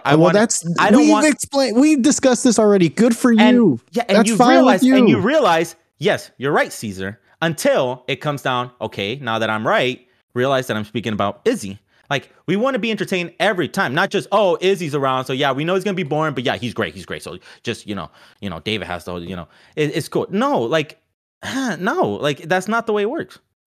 Look at this card. Who's the better fighter? Hamza, Kevin Holland, or Nate and Tony? Who are the better fighters? Who are the more elite fighters? And who are the ones headlining the card? Not the elite ones, I can assure you that. Well, but the one that would be more entertaining. Hamzat was supposed to. Yeah, but when it came down to Nate or Hamzat, who did they choose? Well, because you can't let the guy that missed weight. You can't let the guy that missed weight. If Nate would have missed weight, they would have still. If Nate missed weight, they would have still. Nate wouldn't have missed weight, bro. Come on. Like, there's no way you can even make this argument. Nate was the headline of this card. Nate was the headline of this card. It's a big what? Nate was the headline of this card, bro. If Nate would have gone off the card, they would have canceled the card. Like, your whole theory of they're gonna cancel the card would have came true. If Nate would have missed weight, and they're like, oh, you can't fight. The whole card would have been postponed. I can all put my money on that, but it didn't because Nate's a professional. I forgot you came from the Nick Diaz Army church this fabulous Wednesday evening. I forgot you praised Nick. I was never really into Nick Diaz, and honestly, growing up, if I would have seen them, I would have despised the Diaz brothers, just because you also know, how So even it's not. It wasn't even like the Nick. One of the things I do respect that I tell people is the fact that he got banned for 15 years on marijuana. Like, I think that's ridiculous, and I think they made an example of him, and I think that matters because now the chip on Nate's shoulder, you know why it's there, and you can also see how they treat him, and then you can see how they are with the UFC. Everybody's kissing ass with The Rock's shoes. He's like, bro, these shoes fucking suck, or everybody's like, oh, the PI is so great, he's peeing outside of the PI, and nobody ever tells him anything because they're like, well, he's not completely off. Like, by him saying yo, I'll fight anybody. I'm trying to get it. And the UFC be like, nah, we're not letting you go. Like, everybody can say yo, this is not good. So I do think that's I forgot what I was going to put. This happens a lot where if you let me ramble on for too long, I forget where. So we started. You gotta stop with, me, bro. I was gonna say it started with. I was gonna say, look, I gotta keep notes. Adesanya has been training full mixed martial arts, and when I say training, I don't mean I can already hear your Adesanya's people, bro. Look, listen, because you hear and think about Izzy's great. Because you hear training and you think training camp, he's working on grappling. Like, I'm talking about outside of training. I'm right now. Right now. Well, I don't think he's working. I think he's working on striking. Right now. Interesting. Now, if it's no, but yeah, after Alex Pereira, if he gets through that fight, even before the Khamzat fight's even announced or anything, I think once he's healed up and everything, that's where I disagree. He's back. He's and that's where I disagree. That's where I was saying, like, I don't think if you just work very aggressive for 6 weeks, you're going to be ready for him. I think you have to be aggressive for a very long time. And even if he's not this year or next year, you're like, if we get past this guy, like, he's next. Like, there's no denying that. Now, we can use to our advantage where we're working on Khamzat. We can use to also win this fight. So it's not like we're just losing time. But the striking is not going to work against Khamzat. For those 6 weeks, we're not going to be. At the same time, you can't look. Yeah, you're not looking past. You can't look past. But again, if you don't, you're also being dumb because you know that's coming up. If Izzy's like, nah, bro, again, what he was trying to do before, I'm not worried about it. He's 170. If Izzy keeps trying to play that game, which I know he didn't play that game. I know his coaches from them, they're like, yo, we're going to start preparing for Khamzat. Even if it's just a little bit, we're going to start.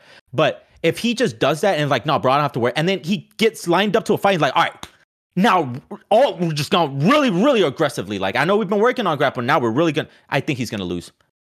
Devastating. I mean, like, I think he has to be working on that. Like, and that's what the point I was trying to make earlier. I think all of those guys, even Usman, the Kobes, the 185 top guys, they're all like, yo, this Khamzat, we don't know who he's going to be paired up. They're already years and years behind. That's the issue. Holland just got paired up with them. Holland never, and that's why I told you, Holland never believed he would got paired up because he's like Holland's like, yo, this guy's on a different trajectory. This guy's on a different, like, he left me in the rear view mirror. So Holland now got paired up with. So anybody can get. We don't know if he's going to 170 or if he's going to 185. Like, we don't know what division Holland's in. Here's the thing. Or Khamzat is. Obviously, in 170, if he were to fight 170 next, you got to give him either Colby or the title, one or the other. Now, if he were to fight at 185 next, do you think he needs to fight one of the top contenders, a top 5 give him opponent? Robert Whittaker, he'll destroy Robert Whittaker. If you give him a top. Now the thing is, he made a big detour by fighting Nate, which is what I told you. He should have. Now we're like, oh, he should fight Colby. Of course he should have fought Colby. I told you all this months ago. Colby is the gatekeeper to the division. You fight Colby, you get a chance at the belt, but they're not just gonna fast forward you and give you Usman. You need to get, which I think if Khamzat would have just done that, but no, you have the UFC trying to do this whole Nate Diaz. This Holland thing was a complete this is a complete waste of time for Khamzat. This Holland fight, this Nate Diaz, this was a complete. He should have been ready to fight Colby or the belt or a contender in the 185. So I want to see him smash Colby. I want to see him smash Colby, please. So Colby's going to be interesting because for one, we haven't seen Colby. I think Colby's already preparing for him. I don't think there's anybody else that Colby would fight right now. There's nobody else that Colby would fight right now. And I think the champion, Leon, either fights Usman or fights Masvidal. Dustin Poirier? What? Dustin Poirier? You don't think Colby would want to fight Dustin?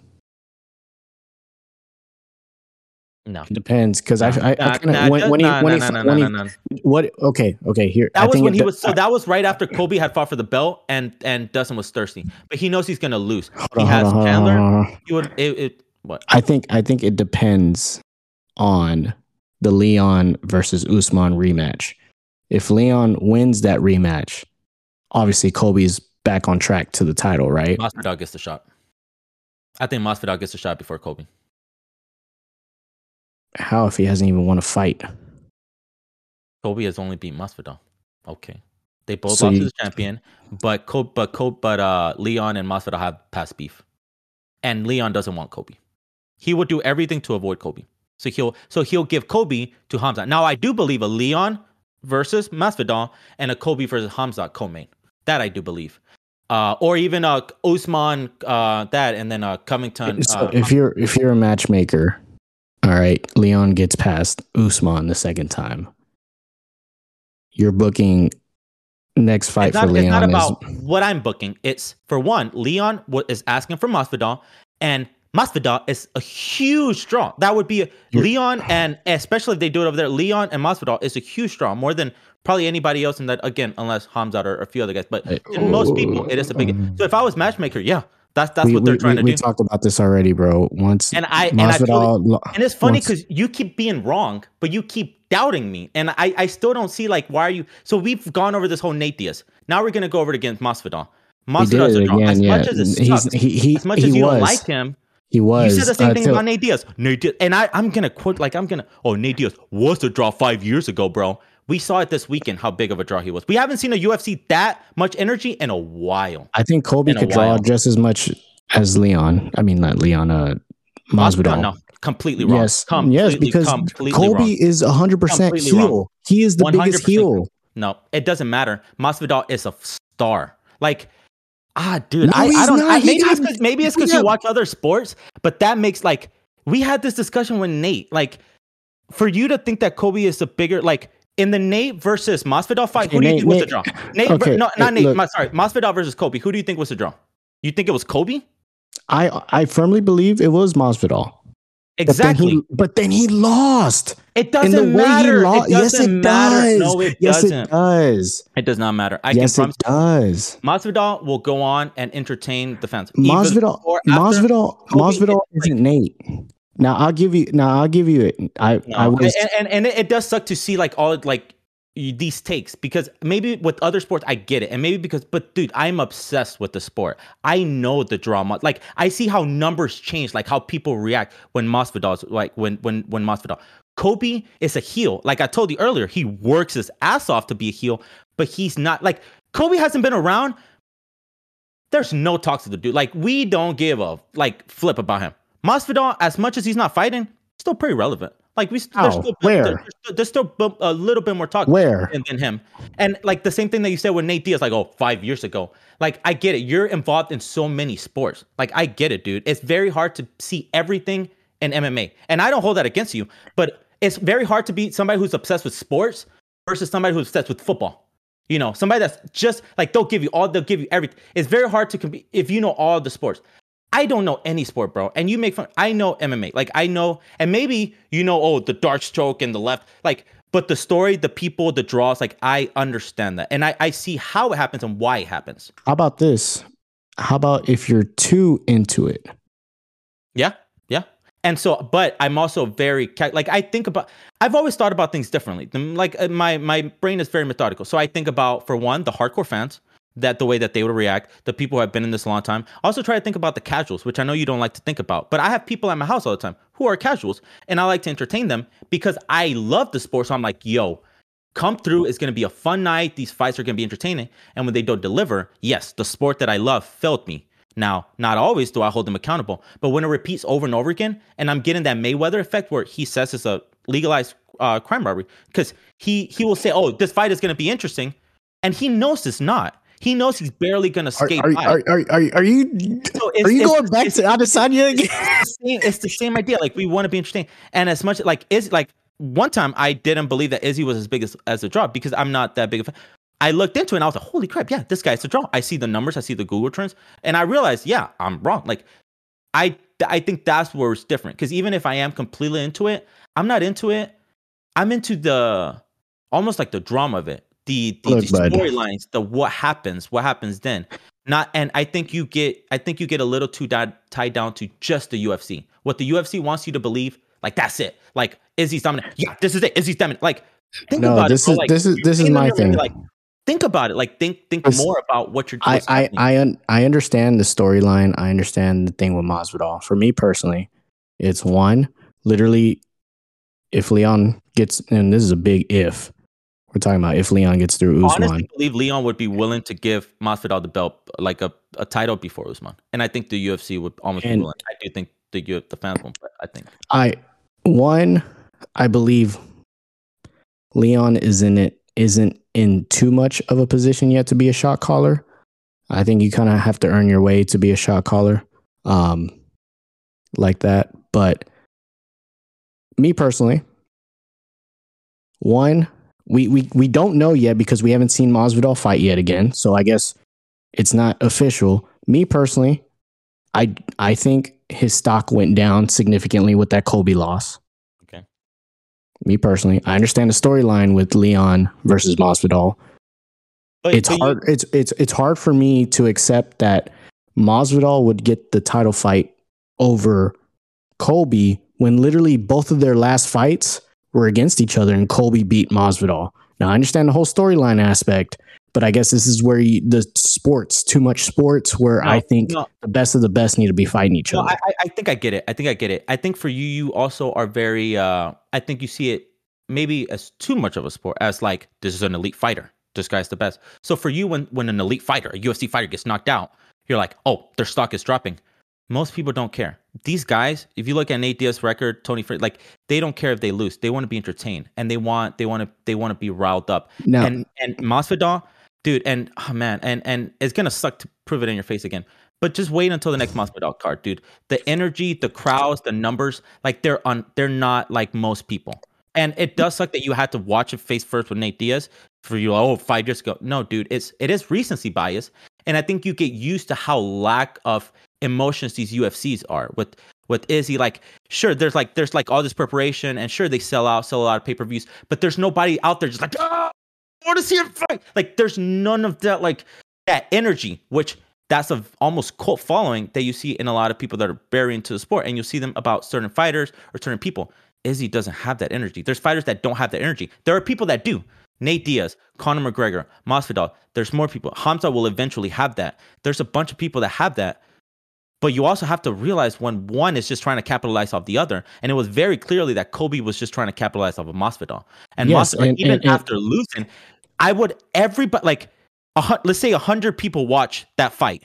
If Masvidal was to fight on and Kobe, 95% of the people will go watch Masvidal and 5 people will go watch Kobe. Because the only reason people were watching that fight was to see Masvidal. They could care less about Kobe. They want to see Masvidal. They want to see their boy. If the next fight, whoever it is, we want to see their boy. Like, it's not about the wins or losses. Yes. Why do you think they're still a main event? Why do you think they're giving Nate Diaz the main event? It doesn't matter. Listen, you ask all these questions, but don't let me answer. So you move very slow. We've gone over this. That by the time you answer, my brain's completely gone somewhere else. But no, I'm trying.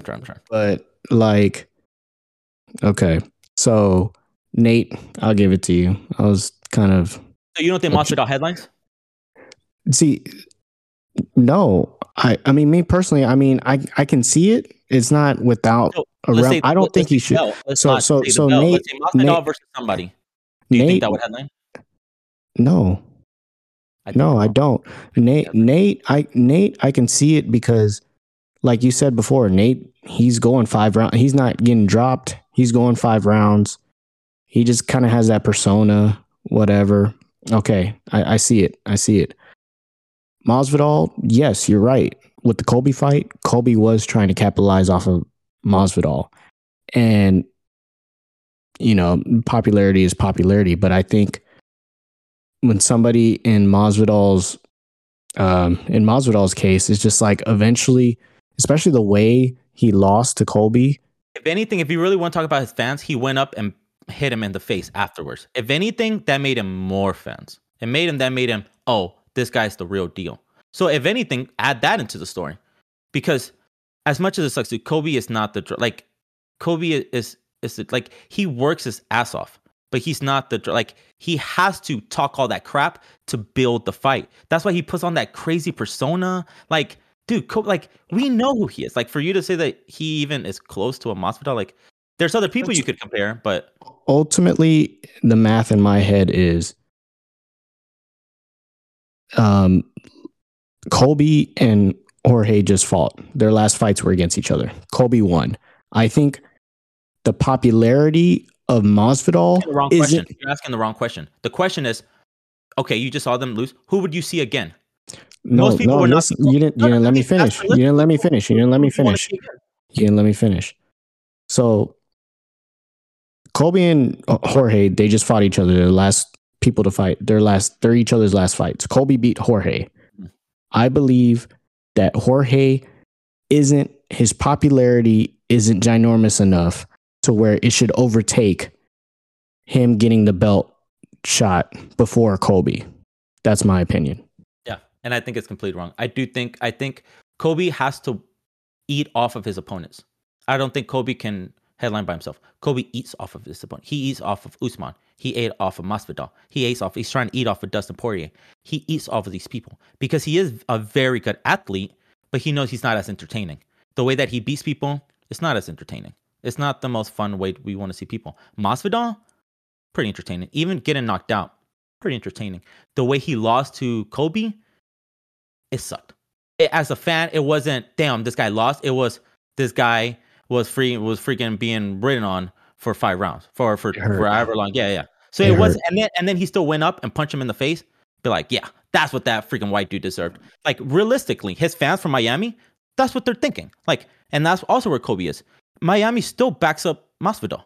So, you know, if you really just want to take them to, like, I get it because you see it as a sport. You see it, okay, well, this athlete lost to that one. I want to see the one that won. I want to see where he goes. Who does he beat now? And I get it, but most fans aren't buying based off of records. When there's a crazy, like Hamza 12-0, sure, we look at it, but we don't look at, 23-8. Oh, okay, that's Kevin Holland's record. No. We don't even look at, he just like we look at it, okay, how are you going to entertain me now? So the question is, have you see your fight is, who do you want to see next? Like, would you watch his next fight? Who do you want to see him pair up against? Who do you think he'll be fun to fight? Like, those are the questions. It's not like just being the better fighter is not always what gets you the more bread. A lot of times you could lose the fight and win the people's heart and make more bread than before, get bigger fights than before. So I get it. The whole like losing to a fighter might make you lose. And maybe if you compare them on the like rankings and all that stuff, yeah, Kobe will always outweigh Masvidal. He's way better. But as far as like number pools, like if they were both to just go live, for example, or if they were both to just host an event, or if they're both to host anything, Masvidal will beat him, like completely blow him out of the water. Yeah. I mean, I would watch, like if they were both live streaming at the same time, I would watch Masvidal before Kobe because Masvidal is like, that's him. Kobe, it's a persona. It's kind of like we all know. It's like you said, he's trying really hard. But now, as far as like order, I would believe that Masvidal is headline while Kobe would co-main or the co-main. Yeah, because I think in those situations, the records don't matter.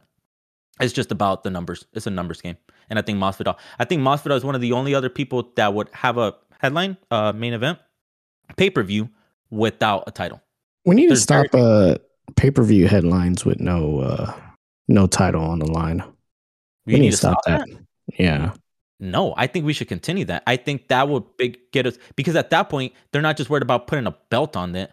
This fight was a lot more entertaining, and sorry, I have to keep going back to it, but Izzy, like, the only reason he headlined was because he has the belt, but Izzy could not headline by himself. Izzy headlines because he has the belt. The belt headlines, not the person. I don't want a belt to headline. I hate that because the belt doesn't mean anything. You can have 2 boring-ass fighters. I'm paying the same thing for 2 exciting-ass fighters? No. Like, it's all about the matchups. That's the game. It's not about a belt.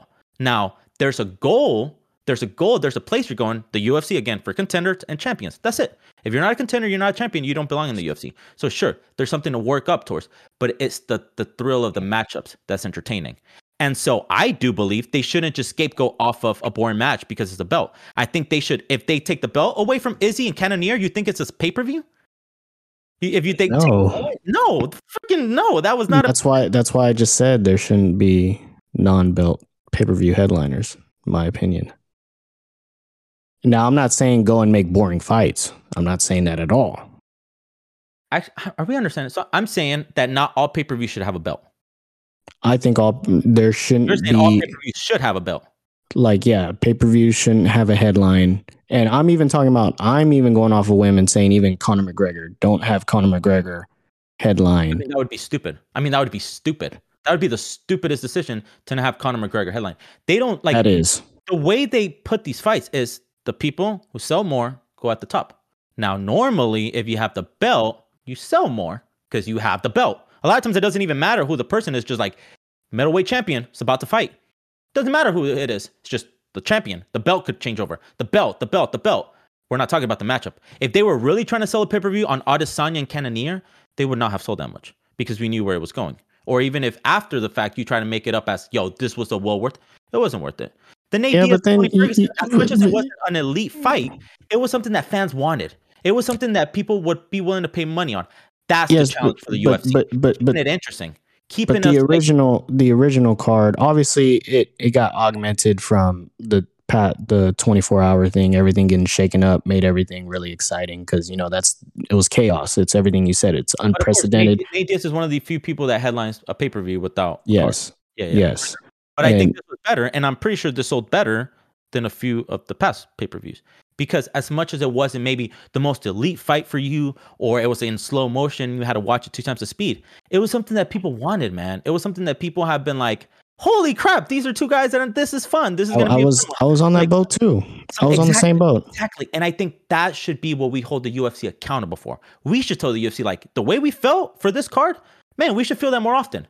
And by us telling the UFC, like, no, man, it's okay. Give us whatever cards, man. We're going to keep paying. It's okay. We're not going to hold you accountable. You can do whatever you want, Dane, and we're going to love you. No, it doesn't work that way. Like, I get it. They are providing value, but we're also providing revenue. So it is yes. Both. Now, I get it. In other sports, there's not that. There's not that almost like you're giving directly to an event happening. Almost like if you had to pay $70 to watch the Super Bowl, and the Super Bowl halftime sucked, you would bet there would be complaints all the time. Like, yo, I paid, and all they did was all right. Like, this is where I have to stop because you're going on a tangent that I don't even know how we even got there. But people want to be entertained. The money comes from entertainment value. Yes, but the original, and I'm referring. Have a belt on the line, if we just have the belt on the line, we're going with the elite, and the elite is not always better. Honestly, elite Islam versus Oliveira. If Islam wins the belt, he's the elite. He has the belt.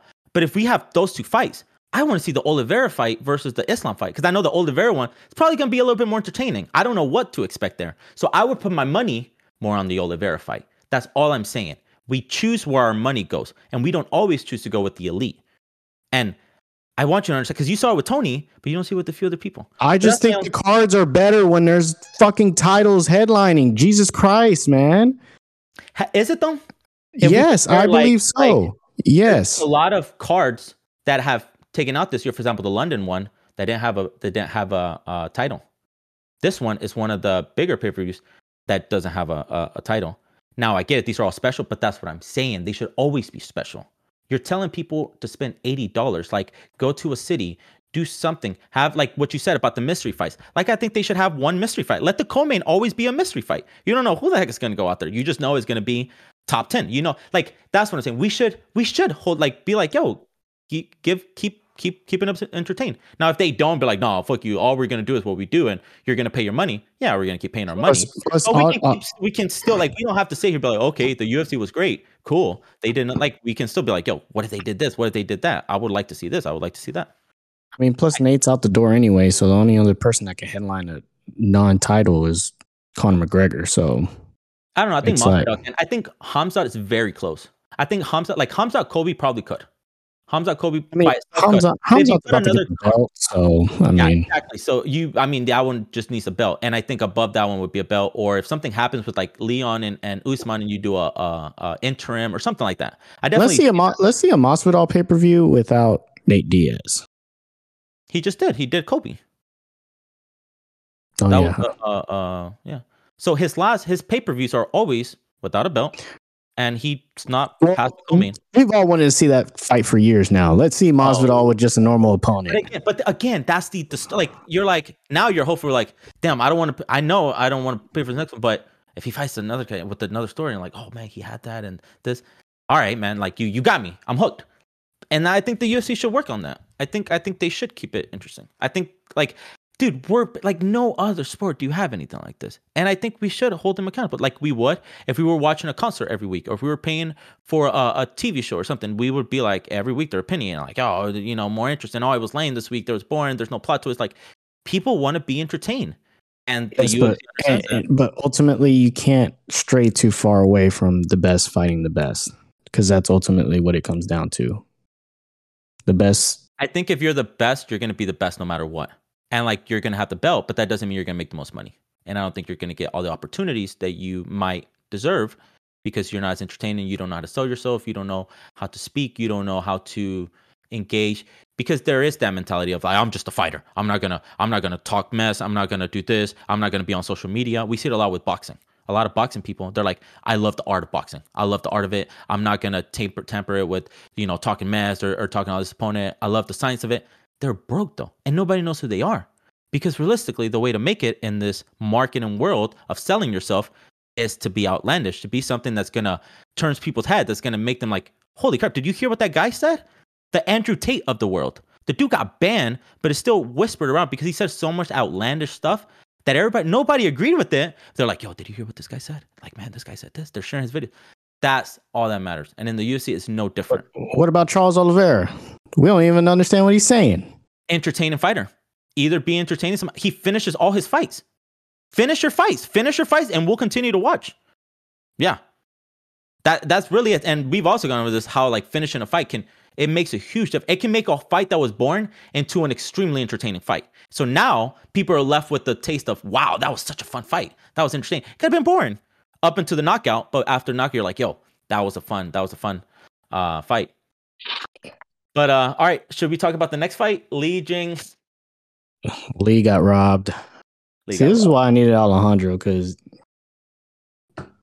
you be saying some outlandish shit, bro. Buzzer, and that'll like get me to stop talking after like you need to let me talk for like 45 seconds. Because I was telling him I was telling him some of the stuff you were saying on the last podcast, and he was looking at me like, man, that boy's stupid. And I'm like, right? But he wouldn't have a response if he was on it. He would just I think a lot of times it is the way you explain it. Like the other time we were FaceTiming. I said exactly what you said. One time we were FaceTiming and Alex was with you, and I said, yo, ask him. I think it was Tony or Nate, something. You were like, yo, is Nate a draw? I was like, no. Set it up the way I asked you. Like, you got to tell him, like, yo, he's fine. Like, who would you like? What's the like this? And I was so like you didn't. So I feel like you maybe don't pass the message on correctly. Masvidal, he ain't that guy no more. He ain't that guy no more. Exactly like you did last podcast talking about Nate Diaz. It's hilarious, man. Masvidal ain't that guy no more. Yeah. All right. Well, look, look. You know what? Why don't you watch WWE? That sounds like right up your alley. The way you talk about this stuff, man. He's not unpredictable. It's all made beforehand. I love the unpredictable. Even your other sports, I think a lot of them are fake too. Oh, we went to 3-1, but somehow we won the next 4 games in a row. Oh, yes. I mean, yes, they make it. They make it beforehand, but you don't know. It's unpredictable to you. Yeah, but no, I love the. But it's not as unpredictable because it's not real nature taking its course. I get it. I've watched a few things, and man, maybe people watching that like the W might, but I'd like nature to take its course. So if there's an elbow, I want that elbow to hit different every single time. Sometimes that elbow might hit and break your nose and knock you out. Sometimes the same elbow will hit and just and nothing will happen to you. That's MMA. Sometimes you get knocked out. You see people get knocked out by nothing. You're like, what the heck? Because it's just nature. Sometimes their body was taking too much damage. And that's what the unpredictability. Because even if they get knocked out, when they get up, they're like, what just happened? Their camp, the conferences afterwards, the what if, the matches afterwards. That doesn't. I don't really think that happens in WWE. But I don't know. I've never really gotten into it. I've never watched it either. Yeah. I watched like one clip, and it was just a little cringe. But that was. Don't get it twisted. Just because I watch other sports, I'm deeply invested in I just really hope MMA. you're not wrong about all the other sports. Like I hope you're a little bit more knowledgeable in some of the other sports. Because in this one, you're you see my takes a lot. Your takes are just wrong. I'm just wrong. Oh, just wrong, bro. I'm gonna learn the other sports just so because I gotta. I feel like because I'm so well versed in sports, I know what'll be happening, bruh. MMA is not a sport; it's life, man. Honestly, if you look at it as life, so now I'm just wrong in life. Thanks, Caesar. Thanks, I've done my life wrong. Maybe I should consult you next move I make. What should I do tomorrow? Hey, dude, I've been on a roll lately, so I might be on. Yes, like I said, it better continue October 22nd in Abu Dhabi. Call it. How long? Call it. I'm done. I know I went on a rant, but honestly, it wasn't me. It was.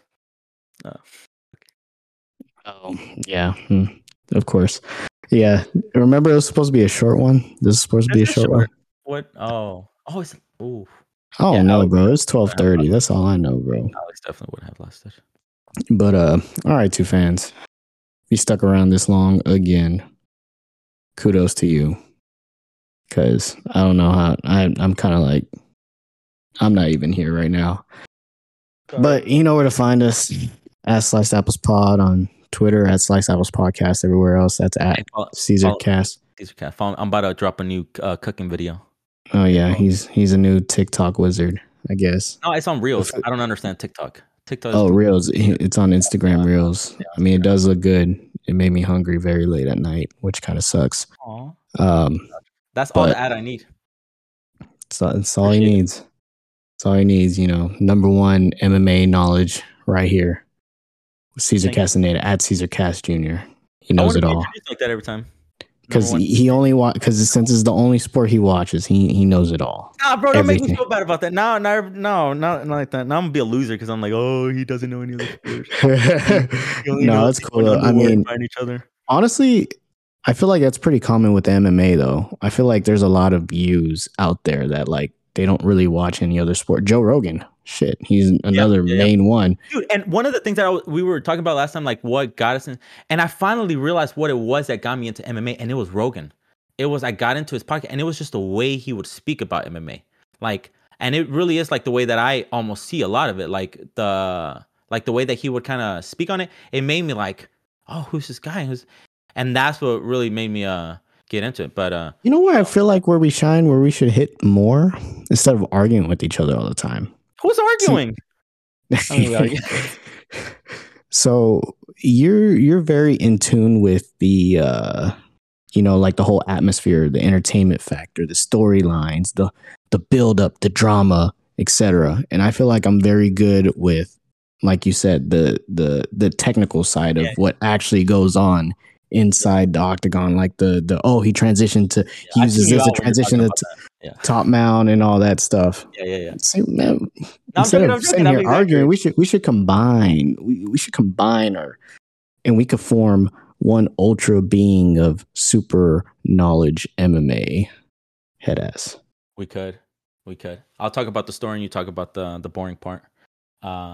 So hell no, bro. And then that's kind of interesting. I never realized that how we like it for two different, well, not two completely different reasons, but I'm very like, I like seeing what the actual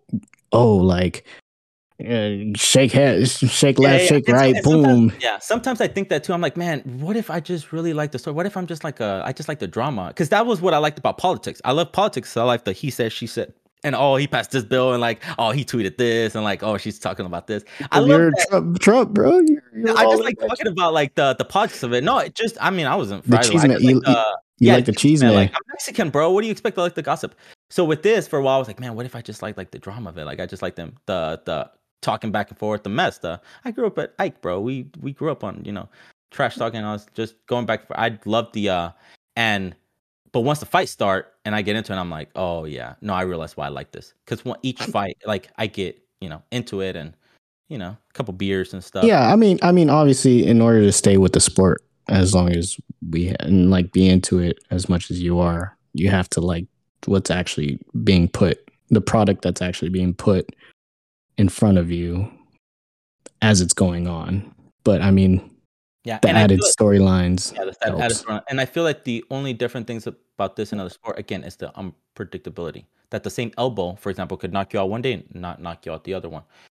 And so when you start each fight, you're like, you don't know what's about to happen. Somebody could freaking die right here. Somebody could anything could happen. When you're watching any other sport, I don't feel like there's that to it. There's we don't know who's going to win. And sure, something crazy might happen, like somebody might twist their leg or something like that, an injury. But for the most part, that's not the expectation. The expectation is not for something crazy unpredictable to happen. It's, all right, we're going to have a fair fight. And at the end, somebody's going to have more points than the other. You won. In the UFC, if that's the case, if it's just who gets the more points than the other, there would be no fans. There would be no fans watching that. Because that would be boring if each fight was just like, okay, there's no knockouts. You can just touch up the other person. Whoever touches more wins. It would have a very small amount. It's we don't know what's about to happen. Like if in football, if like each ball was a different one, like one was like a water balloon, and then one like the unpredictability, like then you'll be like, oh, what's about to, like, we don't know what's about to happen. That like your heart rate speeds up, and like you don't like what. I will say football too, not as much as MMA, but football does have that. NFL football has that factor, which is why people love it so much, because it's like any given Sunday, like you don't know what's going to happen. Big picture of like the results of like, yo, this team beat out this team, so now that, or is it more of like individual plays or like Because I've seen a lot of crazy plays. Like something gets thrown, you're like, holy, how did he catch that? Like, and it's more on that, right? Like crazy plays. It's more of like things like we talked about on the podcast on Monday Night Football. Like this coach ran down the time and tried to go, instead of going to move downfield a little bit more, he went for a 64-yard field goal, and you're just sitting there like, what? Like, what is this? What is your problem? Like, now your blood is, your heart rate is going, because you're like, is he gonna hit it? Is he gonna make it? Was that a bad call? Or you get like the Titans game where it's like they were driving downfield, they're down 1 point, they just need a field goal, they're driving downfield, perfect drive, get to the field goal, dude shafts it, whiffs, goes left, they lose the game because he couldn't hit that field goal. Like, it's like, oh, dude, I'm shit. concentrating hard to keep track of these words you're throwing out. I know, but yeah. But I will say, me personally, I feel like as far as all the technical shit that goes on in MMA, I've been, more than any other sport, I've grasped it very easily. Like, I feel like I catch on to it. Like, oh, you need to, like, I feel like Mia looks at me like I'm stupid. Like, I'm over here like, no, you need a bridge, and then you got to get out of it. Like, I was yelling, Kevin Holland, you can't let his hips suck you in. You got to get out. You got to keep, you know, like, lay on your chest. And I'm like over there screaming, and she's just like probably looking at me like, what is wrong with this guy? Like, yeah, it's funny because they do that in every sport, but I'm not really one of like, because I'm not super into the technical. I'm just like more watching as to see how he gets out of it, but I'm not really like trying to give my opinion on like what you should do, because really in a fight nobody wants my opinion. I'm not one to be giving opinions on what to do in a fight. So, and now I'm just looking at it more of like, what's gonna happen. Which is why I probably favor Izzy fights a little bit more than you do, because I'm seeing like, oh shit, okay, he's trying to set that up, but like that's but then ultimately, you know, after a few fights, you know, you're kind of like, you know, can you knock somebody out, please? You know what I'm saying? Can you, first of all, I just want to see him throw a fucking question mark kick. That he has a have I ever seen any? Have I think I have seen it actually a couple of times.